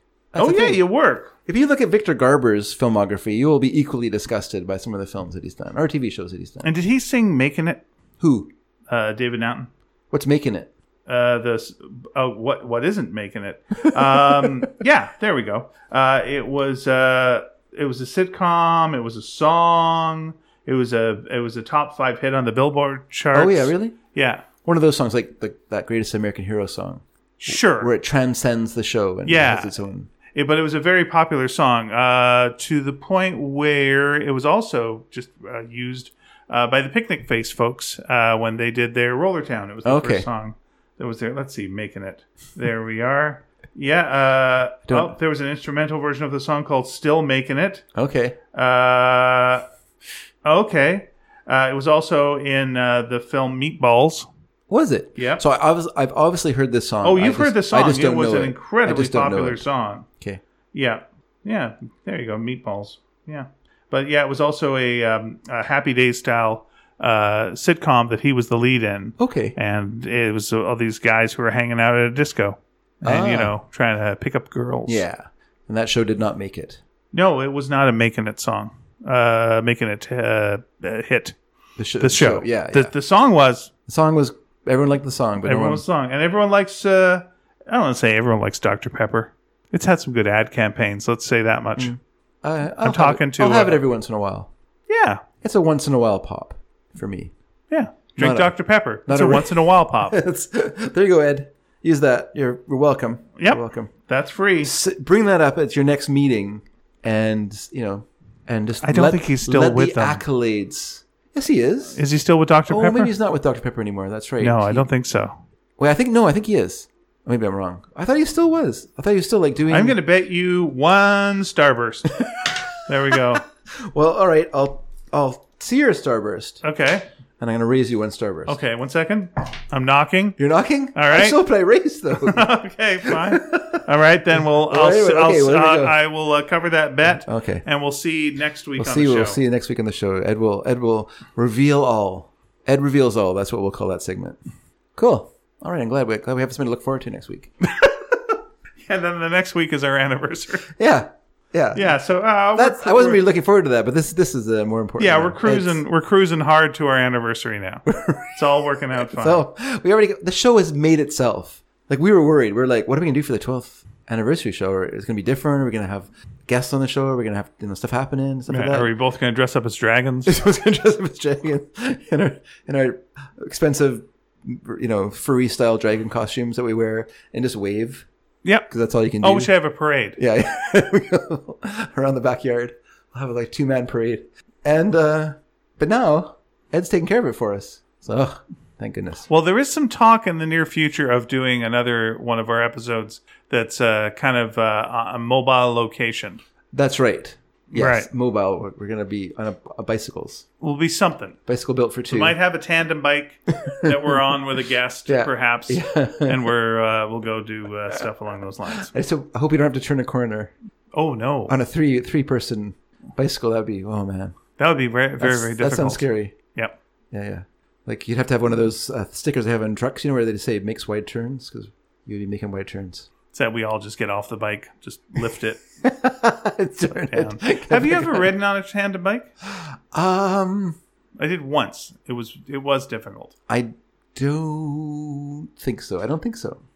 We had a trailer bike, but that's different, of course. The trailer bike is like a frame. The frame attaches to this under the seat, under your seat, and then it goes over top of the rear wheel, and then it has its own seat with a wheel for your tiny passenger who's riding along. I know one of your brothers used to ride a unicycle. Did you ever give that a try? Oh, I tried it before he did. Oh, and how'd that go? And failed badly. Failed terribly. I actually, skinned my legs. But my brother got on it, and then, in 20 minutes, he was riding through the whole neighborhood on the unicycle. Wow! Because he was just athletic, very well balanced. So he was just so athletic. He was amazing. Yeah, amazing athlete, my brother. And so yeah, he could do any kind of physical activity. Could he walk on a loose wire or a tight wire? Yeah. Mm-hmm. He could do a standing backflip. Yeah, I figure if you can ride a unicycle, you can do a tightrope. Mm-hmm. It's weird to me. I used to live by a park. I mean, we used to fence walk, which was kind of like a I would fence walk. You could walk through a whole neighborhood. Oh yeah, on fences because everyone had the fences. Yeah.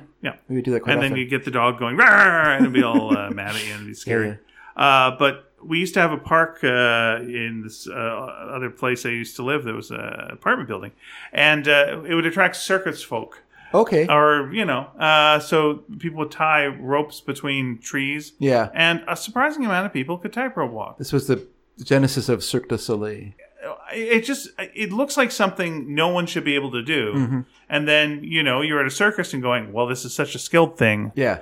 That I'm watching a person and it's impressive. And then at the park, I'm seeing 6 people do it. And they're all just friends. It's not like 6 tightrope walkers became friends and now we're going to go practice in the park. Yeah. It's like, hey, why don't you try this? Okay.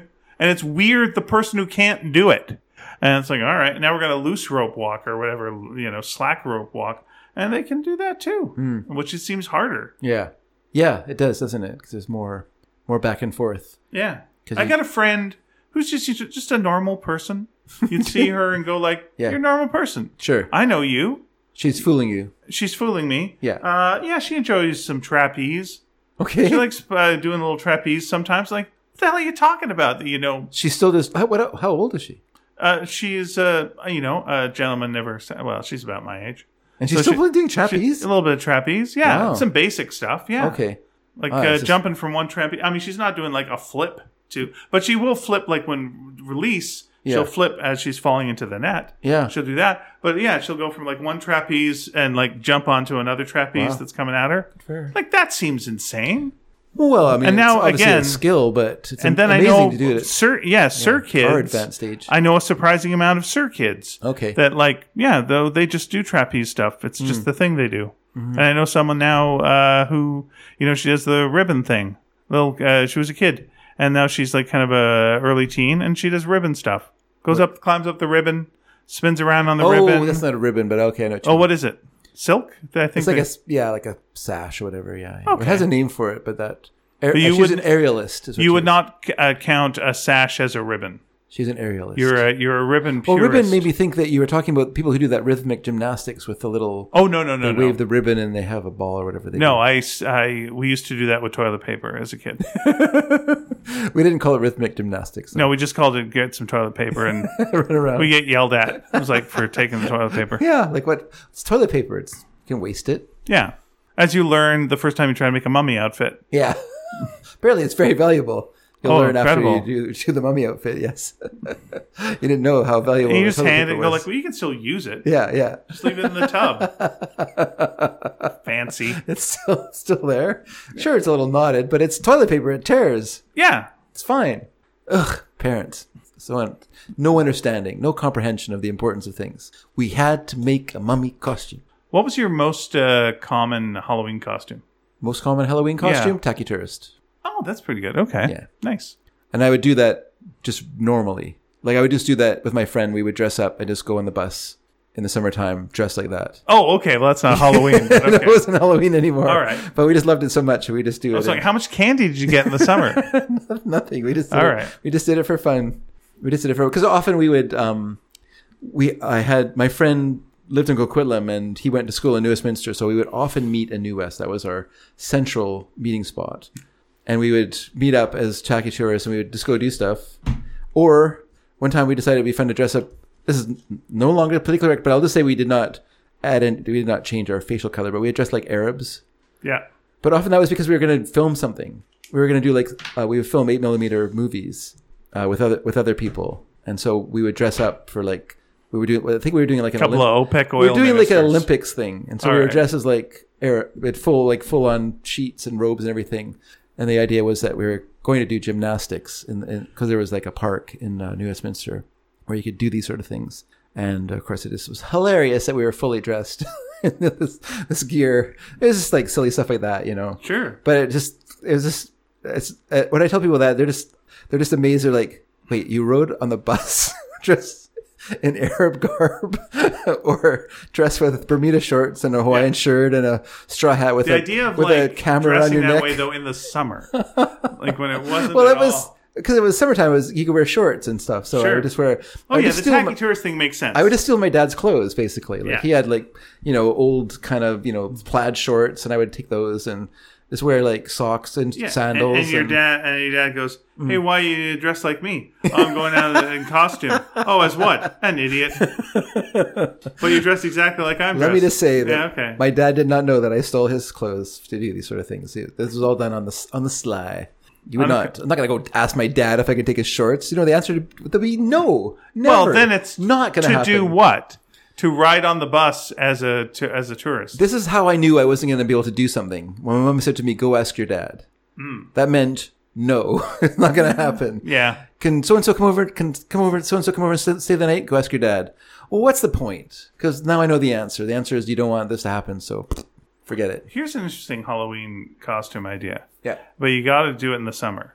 is you go and you knock on someone's door. Okay, this is a Halloween costume. And you knock on someone's door in the summer, like July. Yeah. And like around 7. Yeah. 7 at night. Yeah. And go, and when they open the door, you go, trick or treat, and you got your bag. And they go, what are you doing? And you go, like, I'm a time traveler. Oh, that's good. That's good. I like it. Oh, man, people would, you know what? If you did that, people would give you stuff. Cough drops. People would give you stuff. All they'd have. No. They would give you you get something good out of that. Oh, man. They give you money. They give you money. Do you think they give you money? You used to get money at Halloween. You remember people give you money? Okay. No. I remember UNICEF, but that's it. No, people would like put coins in your Oh, some pennies. Yeah, not pennies, but quarters or whatever. They put quarters in? Yeah. Who's getting quarters? I got quarters. Yeah. That's a chocolate bar. Think about how many kids like show up and full size chocolate bar. Yeah. But what are you talking? Like quarters? Maybe it was nickels and dimes. Whatever. Yeah, it was nickels and dimes. But I mean, by the time the end of the night, you're spinning a yarn. You have enough for four kids show up and you've just given away $1. You're not giving away $1 every kid that comes to the door. But you get nickels and dimes from people, and I just meant it added up through the night into something that you could use. You know? Yeah. So I mean, I think if you did that, people would be so impressed. They would they'd call the family down. You'd have to tell the joke again, and then you'd have to bring you food from the dinner table. Oh, they would be so happy about that. Yeah. What was your costume that you wore the most in Halloween? Oh, well, Alice Cooper was one of them. I really, didn't Alice care Cooper? for Alice Cooper, but I like the outfit. Okay. Again, not of the time Chinese person. That was at least that was twice. common. Okay. That was not something great. Yeah. Clown. What did these groups have in common? Not at all. Yeah. And Batman one year. I had a good Batman outfit. That's cool. I did a Spider-Man as a kid. Was it the mask with the string? Yeah. Around the neck. That's all. And it said Spider-Man written on the chest. That's all. I dressed as a demon. That was the one. That was the one thing that was missing from, I think, Across the Spider-Verse. Is you needed one Spider-Man that was just the Halloween costume. Yeah. That was a great Halloween costume. That wasn't great at all, actually. It's terrible. I guess they kind of had that in the first one, where he goes to the store and buys a Spider-Man Halloween costume. But it's a modern one. It's a modern one, yeah. Yeah, because you're not going to get that one. No, that one did not exist. Though, here's what they should do. Okay. At your Spirit Halloween is just one that says bring those back. It just says shitty 70s superhero. And it's exactly what it used to be, but sized up for adults. Yeah. And you got to have the string on the back that breaks the first time you go and go trick or treat and snap. I also had a devil costume as a kid too, and that was a really scary mask. I thought it was scary as a kid, and so I thought people are gonna be freaked out by my mask. And then, this is a smock with flames on it or whatever, the color orange and red. I went yellow. to Catholic school, so we probably would not have been able to go as the devil. As I've said, my parents their religion was they were in the indifferentists. That was their religion. So, dress your kid up as the devil. It's Halloween. It's here's the other good thing to do. Go door to door singing carols. Okay. Not religious carols, but winter-based carols. Seasonal songs. Walking in a winter wonderland. Seasonal songs. Right. And then people come to the door. It's what's going on? And it's just, we're not very religious. So we do this year round. But that's not a religious song anyway, so it doesn't make sense. You should be singing religious songs or not very. No, religious we're saying we're not religious, so we don't just do this on Christmas. Oh, I see. We carol around. All year because we're talking about the memories of winter and the enjoyment. Jingle bells, jingle all the way. Yeah, we're talking about how much fun it would be to be in a sleigh. Wouldn't it be? Oh, it still would be. Anyway, it's nothing to do with Christmas. It's just a celebration of winter. Seasonal songs continue. We still have like you said, Winter Wonderland or Hot Time Summer in the City. Hot Time Summer in the City. Another example of that. Would Silver and Gold count as that? But do they say it's Christmas time in the city and Silver and Gold? Silver and Gold. That's Silver Bells. Silver and Gold. Silver Bells has it's Christmas time in the city. But Burlife sings it in Rudolph. Jingle Bells, of course, would be another one as a song that's seasonal but not. Yeah.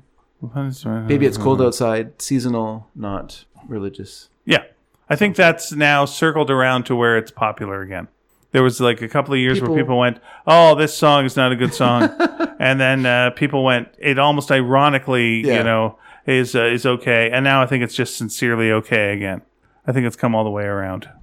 It's of its time. Yep. Mores were different. How men and women, their interactions were different in those days. And that's just what it was about. That was what it was about, It was a confusing time for people, You weren't supposed to like what you really wanted to do. Right. People thought... No one was allowed to admit that they enjoyed what they wanted to do with each shenanigans. Other. They weren't allowed to admit they liked shenanigans. And so you had to pretend that you weren't interested because we hadn't invented sex yet. We hadn't invented... Well, we didn't admit we invented sex yet. We had admitted it. We had invented it quite a while. And what was the drag? It had been invented quite a long time ago. It was. Here's the thing. I think, we invented sex, and then our parents invented STDs like a year later. And I was like, wow, come on. Yeah. We were just about to have some fun, and they went, no. Here's some STDs. The 70s. So pump the brakes, mister. We had the 70s, and that created a lot of problems. Again, the most awkward conversation I ever had with my parents was one time where I was 13 years old. All right. And setting the scene. I'm 13 years old. Yep. It's like, I think it's a Saturday morning, and I say to my parents, have I ever had the German measles? And they said to me, because for some reason that got brought up, and I was like, have I had it? And they went, yeah, you did. You had it when you were like 2. And I was like, I had the measles. You had the measles. I had the measles when I was 2. And so you didn't. There was no vaccination for measles then? I'm not sure why I had the measles, but I had the measles when I was 2. And because I knew I had some sort of measles, and I wasn't sure if it was German measles or not. And they said, yeah, you had it when you were 2. And it's like, oh, okay, that's good. I just want to know if I was immune or not. Yeah. And then my dad went, but don't go thinking that means that you're sterile, because it doesn't. That's mumps. It doesn't. Yeah. And so, still be careful. Okay. And at 13. Right. Okay. And I was not the kind of 13 that needed to be careful at all. And it was just this thing of I wasn't somehow he jumped to like where I was thinking like, hey, Dad, can I just raw dog it because I had measles? I'm bringing this up at the breakfast table,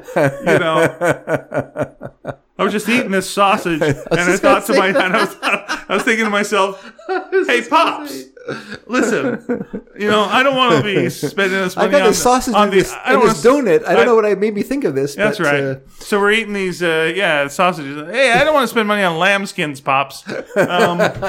Listen, am I shooting blanks because I had a case of the measles? Yeah, I thought it was mumps that caused. But anyway, well. I'm just telling you. Yeah. If you had the measles, still you got to wear a condom when you're 13. And I know, listen, I understand there's some 13-year-olds. Yep. This might be a thing. There are. But if I showed you a picture of me when I was 13, that kid is not having a problem. I was still dressing up like a tacky tourist and taking the bus around Vancouver. There was no way. It just turns over to you, and there's an Arab businessman who's at the table. Who's going, your wife is very beautiful. Like, okay, listen, I don't know what this is at all. All I'm telling you. Who invited OPEC? What are you using as a contraceptive? I'm hanging out with Dave. He's dressing up as an Arab tourist. And we're riding the bus all day long. So don't you worry. There's not going to be any pitter-patter of little feet. Nope, not at this point. Yeah. We're just going to be meeting up with some other OPEC oil ministers. Yeah. As kids do nowadays. As kids do. Oh, it's true. That was not an issue then. But I did know a grade 8 girl, like a girl who was going into grade 8 who had a baby. There's always in junior high school. Yeah. There was the one girl. There was another girl, I think in grade 9, who had to go away for a while for the inevitably embarrassing thing that she got pregnant. Oh my God. Can't show a bump at school. Yeah. You gotta go away for a while. Yeah, it's so weird that it's like... Because when they come back, everyone knows why they missed a year of school. Like, right. You have a baby now. We know why you're away. Like, you could have shown your baby bump for quite a while. I guess maybe there would have been teasing. There were mean people when I went to school. There were mean people. I had... I was very close... And, went out with... someone who had had like a baby the year before. Okay. Set up for adoption when I was one of the first years in college. Yeah. Wow. And still friends with them to this day, and they have since reunited with the kid. Good. And yeah. That happened to my aunt as well. And again, the very odd thing of, you get to meet the kid when they're, in their early or late teens, and they look exactly like the person who you went out with back then. Yeah, it's a tricky thing. Yep. It's a tricky thing. I remember, I don't know if I told the story on the show, but I'll tell it again. All right, please. For our new listeners. We're coming up on 12 years. There's got to be some... There are no new listeners. Okay. Thank goodness. we just want takes the pressure off. We just want pros. No rookies. So I was sitting at home one night, and the phone rang, and I answered it. This is the incredible part of the story. I answered the phone. Terrifying. And it was a guy on the phone, and he said, "Hi, is this David Dedrick?" And I said, "Yes, this is David Dedrick." And he said, "Hi, my name is such and such, and I believe your aunt is my mother. Is my mother." And I was like, "I have no idea. Yeah, I've never heard of this in my whole life. I have no idea what you're talking about. I do know that my grandfather was an alcoholic and spent some time in an insane asylum, but I was never told that my aunt had a baby. So I don't know anything about this." Are you worried you're going to be asked for a kidney? We only talk about embarrassing. We only talk about things that are humiliating to my grandfather, but not things that are kind of cool, like that my aunt had a kid. But anyway, so I'm like, I don't know anything about this. I'm going to give you my Uncle George's number. Okay. And just so you know, when he answers the phone, he's going to use a weird voice, but you'll get used to it. That's the Dedrick way, obviously, right? Hello? Well, anyway, so then, about a half... Does he change the voice when he finds out that there's a baby involved? I don't know. Well, this is time to talk seriously. Sorry, I got to turn it into this voice. Suffering succotash. I can't believe there's a little nipper. No, he knew. I mean, obviously, all the kids knew that their sister had...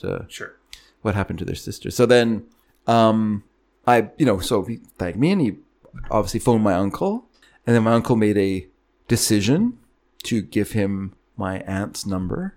And this is not my choice, but, and then about 45 minutes later, my uncle calls, the husband of my aunt calls, right. And he is furious at me for giving this guy their phone number. And I could see why. Because apparently the man who was the person who knocked out my aunt was not a nice person. Okay. And that was a very traumatic experience for her. And so it was something I guess that my uncle felt would be best left in the past. All right, and you were aware that this... that's the thing, right? Like, that's what I said to him. I was in which case, that's not your fault. No, I don't feel like I don't feel any guilt about this. And I'm just like, I said, I didn't know anything about it. I just passed him on to Uncle George, who I thought might have some information. Yeah. Because I am a, junior member of the firm here. I don't know, like, I'm not part of the stock meetings. So I don't know the past history of the family, And so, but the weird thing, the happy part of it is that they did meet, and they now he's part of the family. And that's great, right? Good, yeah. Like, he lives a long way. He lives in Fort Nowhere. He lives in Fort Nelson, which is like almost into the Yukon. It's a couple 100 miles short, but still, it's a long way up there. It's one of those. It's like a 2-3 day drive to go up there. But so they don't see each other a ton, but they did have contact and connection, and that's great. And it did work out. And so I could, be forgiven, even though no one said, "You know what, Dave? It's okay. Don't worry. I'm sorry I got angry with you." But it's fine. It's fine. Right. I understand why emotions were high, because, it was something that I think, because of the situation of the pregnancy, that maybe people felt like it was too emotional, it'd be too hard for her to deal with and stuff like that. So should you have, in that case, taken his number and then contacted... Well, I didn't know it was my aunt. Okay. Like, I didn't know anything about this, right? Like, I didn't know. Yeah. Like, I'm just like, then this is kind of vaguely... Absolutely, you've got no... Like, I had no knowledge of this ever, like, And it does explain, like, when my aunt loved me as a kid, like, still loves me, obviously, she's my aunt. Right. But she loved me as a kid. You're very lovable. I am very lovable. I was very lovable as a baby, and she was my babysitter when I was growing up and stuff like that. Because she was part of the younger part of the firm. Like, I've talked before about, Jason and I have talked that our family is split into 2 generations. That there was like because my grandfather, even though he was a Protestant through and through, did not believe in birth control. so there is the alcoholic, crazy person years that act as like a buffer between these two generations of the family. And so there is my dad and my Uncle George, and those ones, Jason's dad. And then there's the younger ones who my aunt was part of. And so when I was a baby, she was a teenager, basically. Yeah. And so I think looking back on it now, I'm like, well, now I know why she was so, wanted to care for me and stuff like that, because I was obviously the surrogate for the baby that she couldn't keep. Right. And so that closeness was there. Because my cousin Rob, who is older than me, but Michael George lived in Montreal at this time.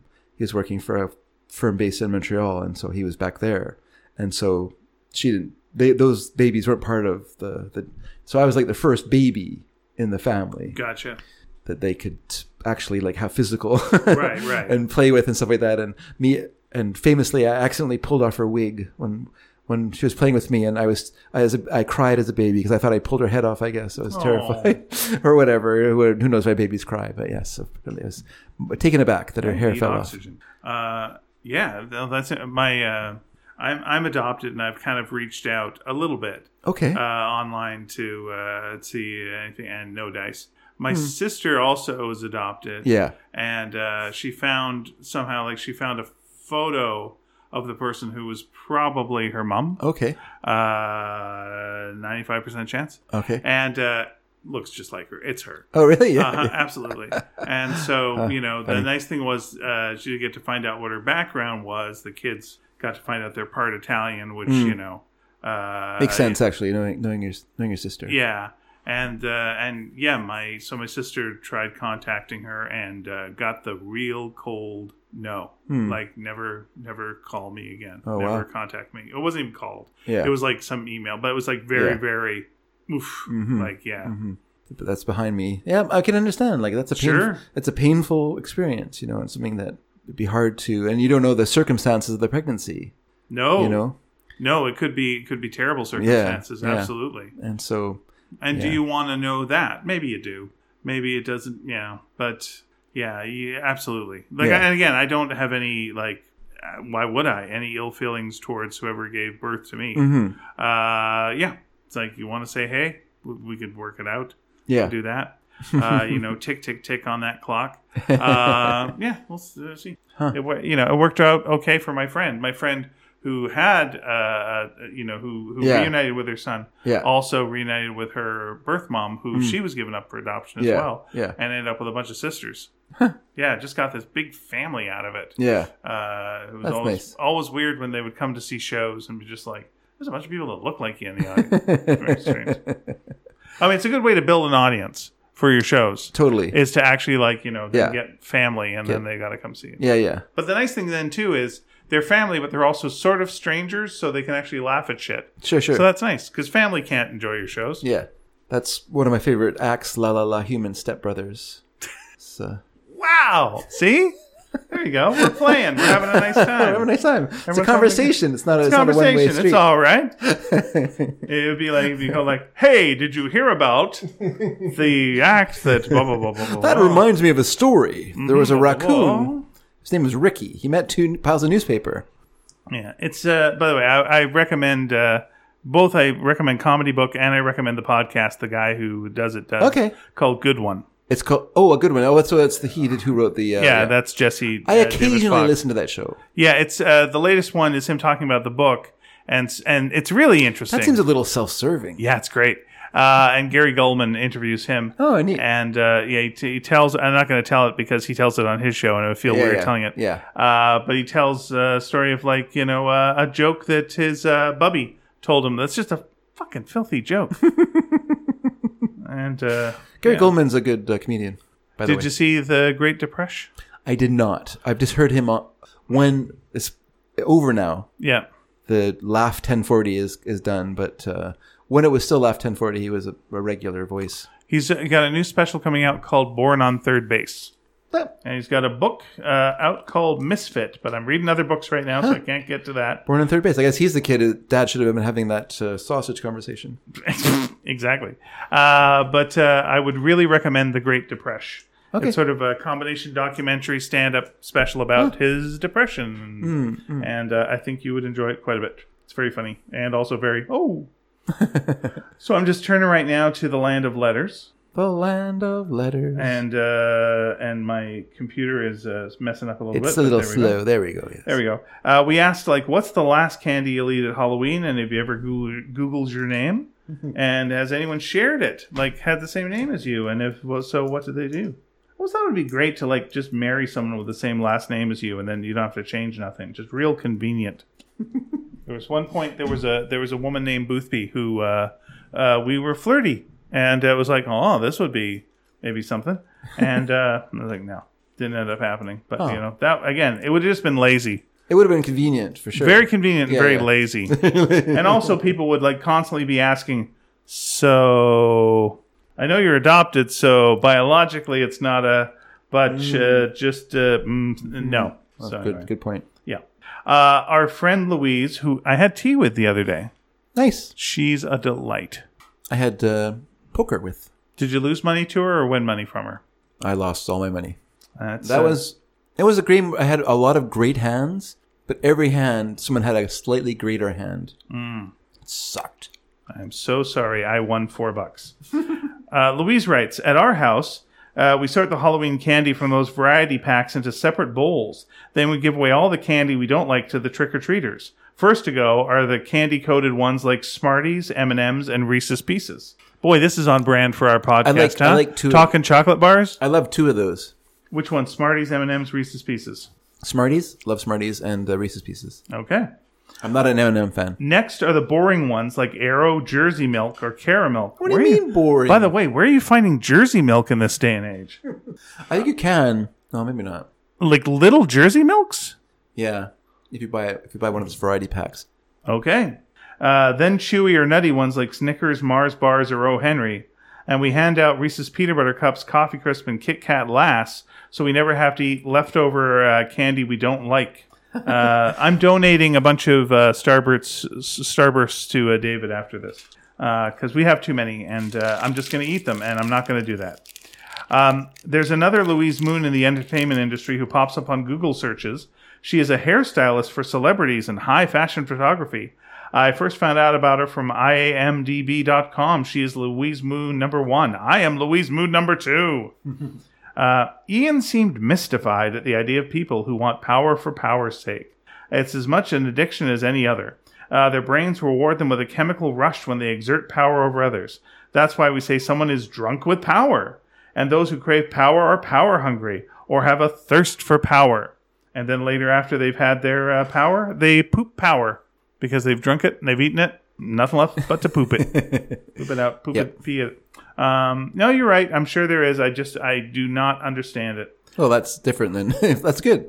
It's good that it's incomprehensible to you. That shows you have a good relationship with power. Yeah. It's a healthy relationship. Mick Elliott, he's a fine fellow. He is. I like seeing his Instagram. He's got a good Instagram. He does. He's very talented. I'm sorry I don't like it more, but I'm not a very good interactor. Oh, you mean like it as in click on it? Yeah. Because it sounds like you're saying, I wish I liked it more. No, I'm sorry. I don't mean like that. I wish I hearted it more. Well, because I do like them, but I never... You're very Scrooge-ish with your likes. It's just, I don't think about it. You count them in your little shack. You got your little hearts there, and you just stack them up. And the people go, hey, you want some likes for the poor, sir? And you're like, and you're so mean with them. The thing is, it's my Instagram feed, so I see Mick. I'm like, oh, that's really cool. And I kind of look, then I look past it, and then I'm like, boobies. Oh, okay. I just forget all about it. It's all birds. It's just birds, exactly. Okay, that's nice. Tits. My Instagram is not that sexy. It's just other things. Mick writes, hi, gents. Yeah. Nothing to add here regarding Halloween candy other to say that my son amassed a bucket full of lollipops while trick-or-treating this year. Nice. I'm transferring my life savings directly to our dentist. I haven't Googled my name for years, though I recently discovered that there is a producer-director on IMDb. What, are they sponsoring this one? Called Mick Elliott with over 100 film credits. Mostly direct-to-video sequels, including, and this is where worlds might just collide in the great Venn diaphragm of flapping butterfly wings, several Casper sequels. Oh. Ian, is it possible you wrote a screenplay for my almost namesake? Well, if it's Casper's Haunted Christmas, possibly, but I don't think they were a producer, and I know they were not the director of that one, but okay. I will take a look. To more pressing matters, can we anticipate a completely Beatles episode for a deep Dedrick dive into Now and Then? What say you, Mr. Dedrick? Well, I mean, we're still waiting for the Get Back episode, so don't hold your breaths, but it will happen. Okay. It'll happen. We'll figure that out. We'll do it. Yeah. Is it still on Disney Plus? The song or the documentary? No, the documentary. Yes. All right. The Now and Then documentary is still on. Oh, no. I mean the Get Back. Get Back. I believe so. Not Get Back, but whatever it's called now. I have it on Blu-ray. Okay. Because I like to own things. Very good. Peter Ayers writes. Peter Ayers? A question about confectionery. How on brand. Hooray! Indeed, it's true. The first bars to be stolen from my son's haul this year were a couple of Cadbury's Twirls. Oh, so good. Those are good. The Flake Perfected. For those that don't know, this is a rippled chocolate bar made by drizzling chocolate through a long slot, then coating the waves of cocoa and another layer of chocolate. Oh, say this slower, Peter. Half of the bar is air, which isn't just a clever way to charge more for less, but a way to make every bite a delight. Oh, there's a slogan. Nice one. For extreme indulgence, you just bite both ends off and slurp hot coffee through the bar, turning the inside to molten goo that collapses as you bite into it. Yum. The biggest anticlimax comes from the candy distributed by the expat Americans in our part of London. American chocolate is a conundrum. How can it be both greasy and dusty in texture? How can something so loaded with sugar be so devoid of flavor? The only way they can get away with such uniformly terrible chocolate is by brilliant marketing, which leaches through pop culture films like E.T. And whilst I'm probably inciting a sneaker storm by saying this, I include Reese's Pieces in my thesis. Ooh. Oh, David hates Reese's Pieces and to Mises to pieces. Oh, on namesakes, I have a namesake who, like myself, works in the construction industry, although he's an engineer where I'm an architect. Oh. The other, Peter Ayers, worked on a polar research station in Antarctica, and after a few confusing emails from mutual colleagues, we met for lunch a few years back, comparing notes and enjoying the talk of our parallel lives. A tip of the hat to you and your crew. Signed, Peter. That'd be interesting if you had lunch with... thank you, Peter. That'd be interesting if you had lunch with someone like that, right? Yeah. And there's probably a good way to do identity theft at that time. Right? Like, if you're signing for something or whatever, you've got the ID, same ID as that person. Yeah, yeah. If you got their credit card and their name is Peter Ayers on it, boom. Off you go. Yeah. I was like, can I see some ID? Yeah, Peter Ayers. Oh, well, you're clearly Peter Ayers. I mean, I can't think that you met up with another Peter Ayers for lunch that you don't know and stole their card. That's such a ridiculous scenario. I don't even know why I'm bringing it up. Sure. But yeah. I'm glad that's your takeaway from that heartwarming story. Yep. Time to steal his identity. Yep. That's good. It's a heist. It is a heist. You're right. Did I tell you there's a heist movie coming up that I'm looking forward to? Which is? It's what's it called? It's got the kid from Love Actually. Okay. Kid, yeah. But he's now an adult, but yes. Adult. He's an adult kid. And he's still youthful looking. Though. And the fella who was the werewolf in Harry Potter. Okay, I know who you mean. David Thewlis. Yeah, there you go. And he's the Artful Dodger. He's Fagin. They're getting together. One last heist. Oh. Yeah. Good idea. Sounds fun. Fagin is busted out of prison. Yeah. And it's like, I watch that. And it's going to be on, I think, Disney Plus. So, yeah, I don't have to pay for it. Excellent. I like it. Yeah. I will watch said film, please. Yeah. Is it called Fagin Till You Make It? First play I ever did was Oliver, so I never liked the idea that Fagin was hanged at the end of Oliver Twist. Didn't deserve it? Well, maybe deserved it, but the problem when it's a musical is you can't hang a guy who's done the funny song. Yeah, that's right. That's right. Does he sing while he's being hanged? He would clearly have to, right? Yeah. So if that's the reality, it's just like, and regrets. So, it'd just be so sad. Well, he could sing could sing another funny song, and it's like, no news is good news. Or it'd be a reprise of the funny song, but sad now. Yeah. Better pick a pocket or two. And so on. Just hanging around. with my baby. Can't go wrong now, pull my leg. Things are snapping all around town. Beep-a-dop-boop-bop-boop-boo. Yeah. Sure. So I'm glad that Fagin broke out.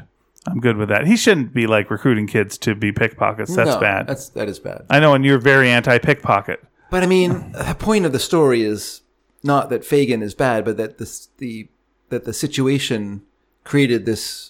That the situation these kids were in created a opportunity for Fagin to recruit kids into life of crime, and not even a life of crime, because they're just being exploited by him. They're not. Yeah, it's not like they actually were a family. He was exploiting them and then getting rid of them. He does beat a kid at one point, but yeah, he also gives them sausages.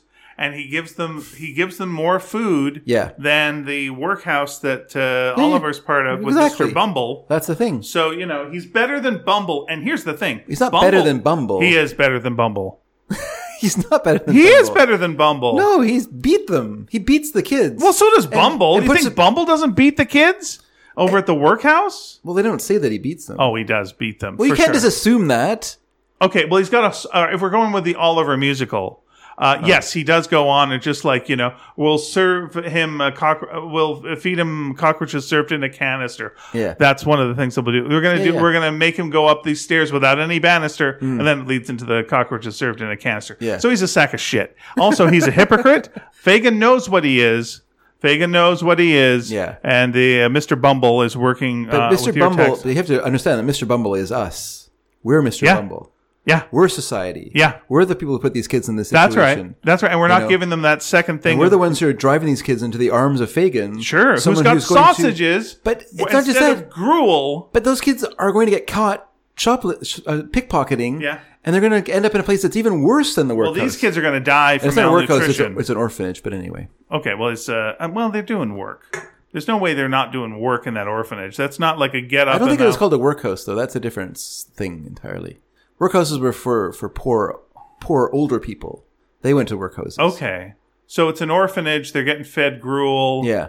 This is your food glorious food number. The government is penny pinching and not giving them the dough. Okay, now you got me wondering, like, was Oliver in a workhouse? Was he in an orphanage? What was he in? What do they call it? Let's take a look. He was in a prison. Are there no prisons? Are there no workhouses? Well, same author. All right, musical. I was Charlie Bates. Okay, oh, here we go. Master Bates. That's the joke that was made at the time. Okay. The musical opens in a workhouse. Huh.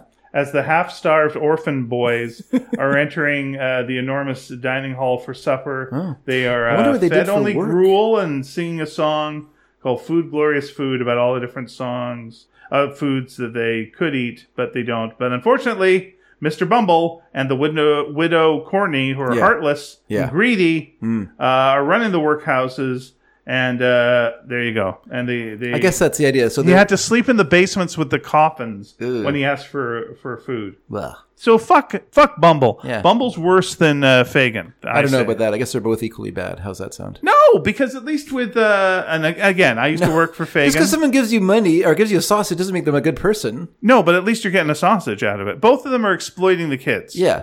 But at least one of them is feeding the kids well. So of those two, at least one is also sicking Bill on them. Bill Sykes, yeah. Yes. Well, listen, there's a lot of problems. I'm still saying it. I didn't realize a workhouse. I wonder what they worked at. I'll have to reread Oliver. Probably making things, doing shit. Yeah. Probably send them out, clean a chimney or two, go down a pipe. One year when we were in England, we visited a women's prison. I don't know why, we just were close by or whatever. And not a sexy women's And it was prison. interesting. Like the church, when they had church, they weren't allowed to stand beside each other. They had individual, and they weren't allowed to sit. Ugh. They had these individual stalls they had to stand in, and it was like a very steep theater looking down towards the pulpit where the minister would be. But all the women had to stand throughout the service. But they made oakum, which was like what's oakum? Oakum is like some sort of like fiber, like a plant fiber soaked in oil. So you'd have to like take this plant fiber and tear it up into so it's all like kind of fibrous, and then soak it in oil. And it was used for in ships and stuff like that to plug holes. Like when they're putting the hulls of the ships together, they would use oakum to create like a waterproof barrier. So that, because, you know, it's not enough just for the wood. Okay. It had to have like stuff to fill all the crevices and cracks. And that was what it was. That's what oakum was. Interesting. But I actually use it as a horse when I was a farrier, because we'd often use oakum as a filler underneath a pad. Like if a horse had a sore foot and you put a pad on it in order to protect the hoof from the ground, you would use oakum as a space filler underneath it. That's interesting. Yeah. Okay. So I was keeping the prison women still occupied anyway, in a small way. I know that the Navy, the British Navy, is no longer using oakum for its ships, but they still were helping out the farrier and horses. So they were doing good work. What other podcast are you going to hear that on? What, a good one? Shut up. Yeah. That's mean of you. Don't get judgy. Yeah, we got our hokum and you got the oakum. Yeah. Here's a question. Like, it reminds me of a question. For this, but you go first. But let me ask you this: was there any emails? There were no emails. Okay, in that case, do you have a question? Because I got a question. You can go first, and I'll go. My question would be, because we were talking about jokes earlier. Yeah. Do you have any jokes? Oh, like you can tell. Is there a go-to joke? Yeah. That you enjoy? Let us know what that joke is. We'll read that joke out loud. Sure. Okay. There's one I like that. This one of the truck drivers at work who comes and picks up every day. He'll always tell this joke when there's a new guy. It's kind of losing its place now because people are too young to know what he's talking about. But he always used to say, "Oh, hey, guys, did you hear that Willie Nelson died?" We were like, "What? Really?" He goes, "Yeah, he's out playing on the road again." Anyway, so it just every time, and so now I lead him into it. I'm like, "Norm, what were you saying? Something about Willie Nelson?" I do have a joke, but I can't tell. My favorite jokes I cannot tell in polite circles. All my jokes have been told on other podcasts recently. Second question. Second question is, what's a podcast you think is better than ours? Okay, that'll be a long list. Send it to sneakyd@sneakydragon.com. That's our email.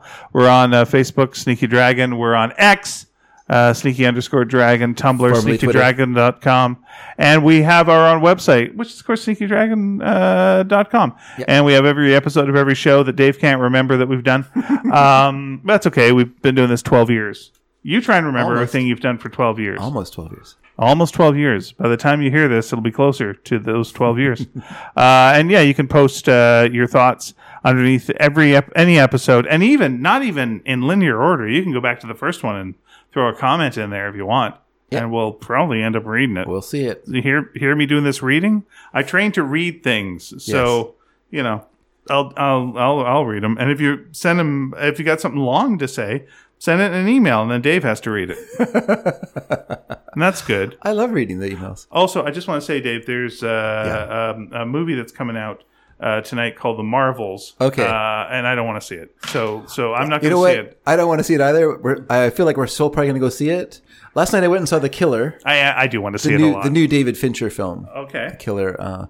And I was joking with Mary when we went in. I said, we might not enjoy this movie. I can tell you right now, it's going to be better than The Marvels. But anyway, we'll see. Okay. I don't hold much hope for the film, but maybe that's the best way to go see a movie. Maybe it is. Low expectations. I really enjoyed the Ms. Marvel TV show. You know what? What I watched of it, I thought was pretty good. I didn't watch it all. I like her a lot, and I like her parents a lot. So I want as much of her parents in this as possible, and I want to see the cat. It's an intriguing concept, so yeah, hopefully they can pull it off. It seems like everyone's having trouble with their movies right now. It seems like it's the film that'll be we're just gonna have some fun. We're not gonna set up a lot of stuff. We're just gonna goof around for a bit, and I hope that is the case. We'll let you know next week. Yeah. All right. Thank you so much for listening. I have been Ian. I have been David. And that's it. Go relax. Have a nice time. I'm going to show Dave what this Las Vegas Sphere thing is he hasn't heard of. I'm going to show him a video of it. You've seen it, right? It's pretty amazing, right? You've seen that. Anyway, I'll show Dave. You've seen it, though, right? Yeah. Okay, bye.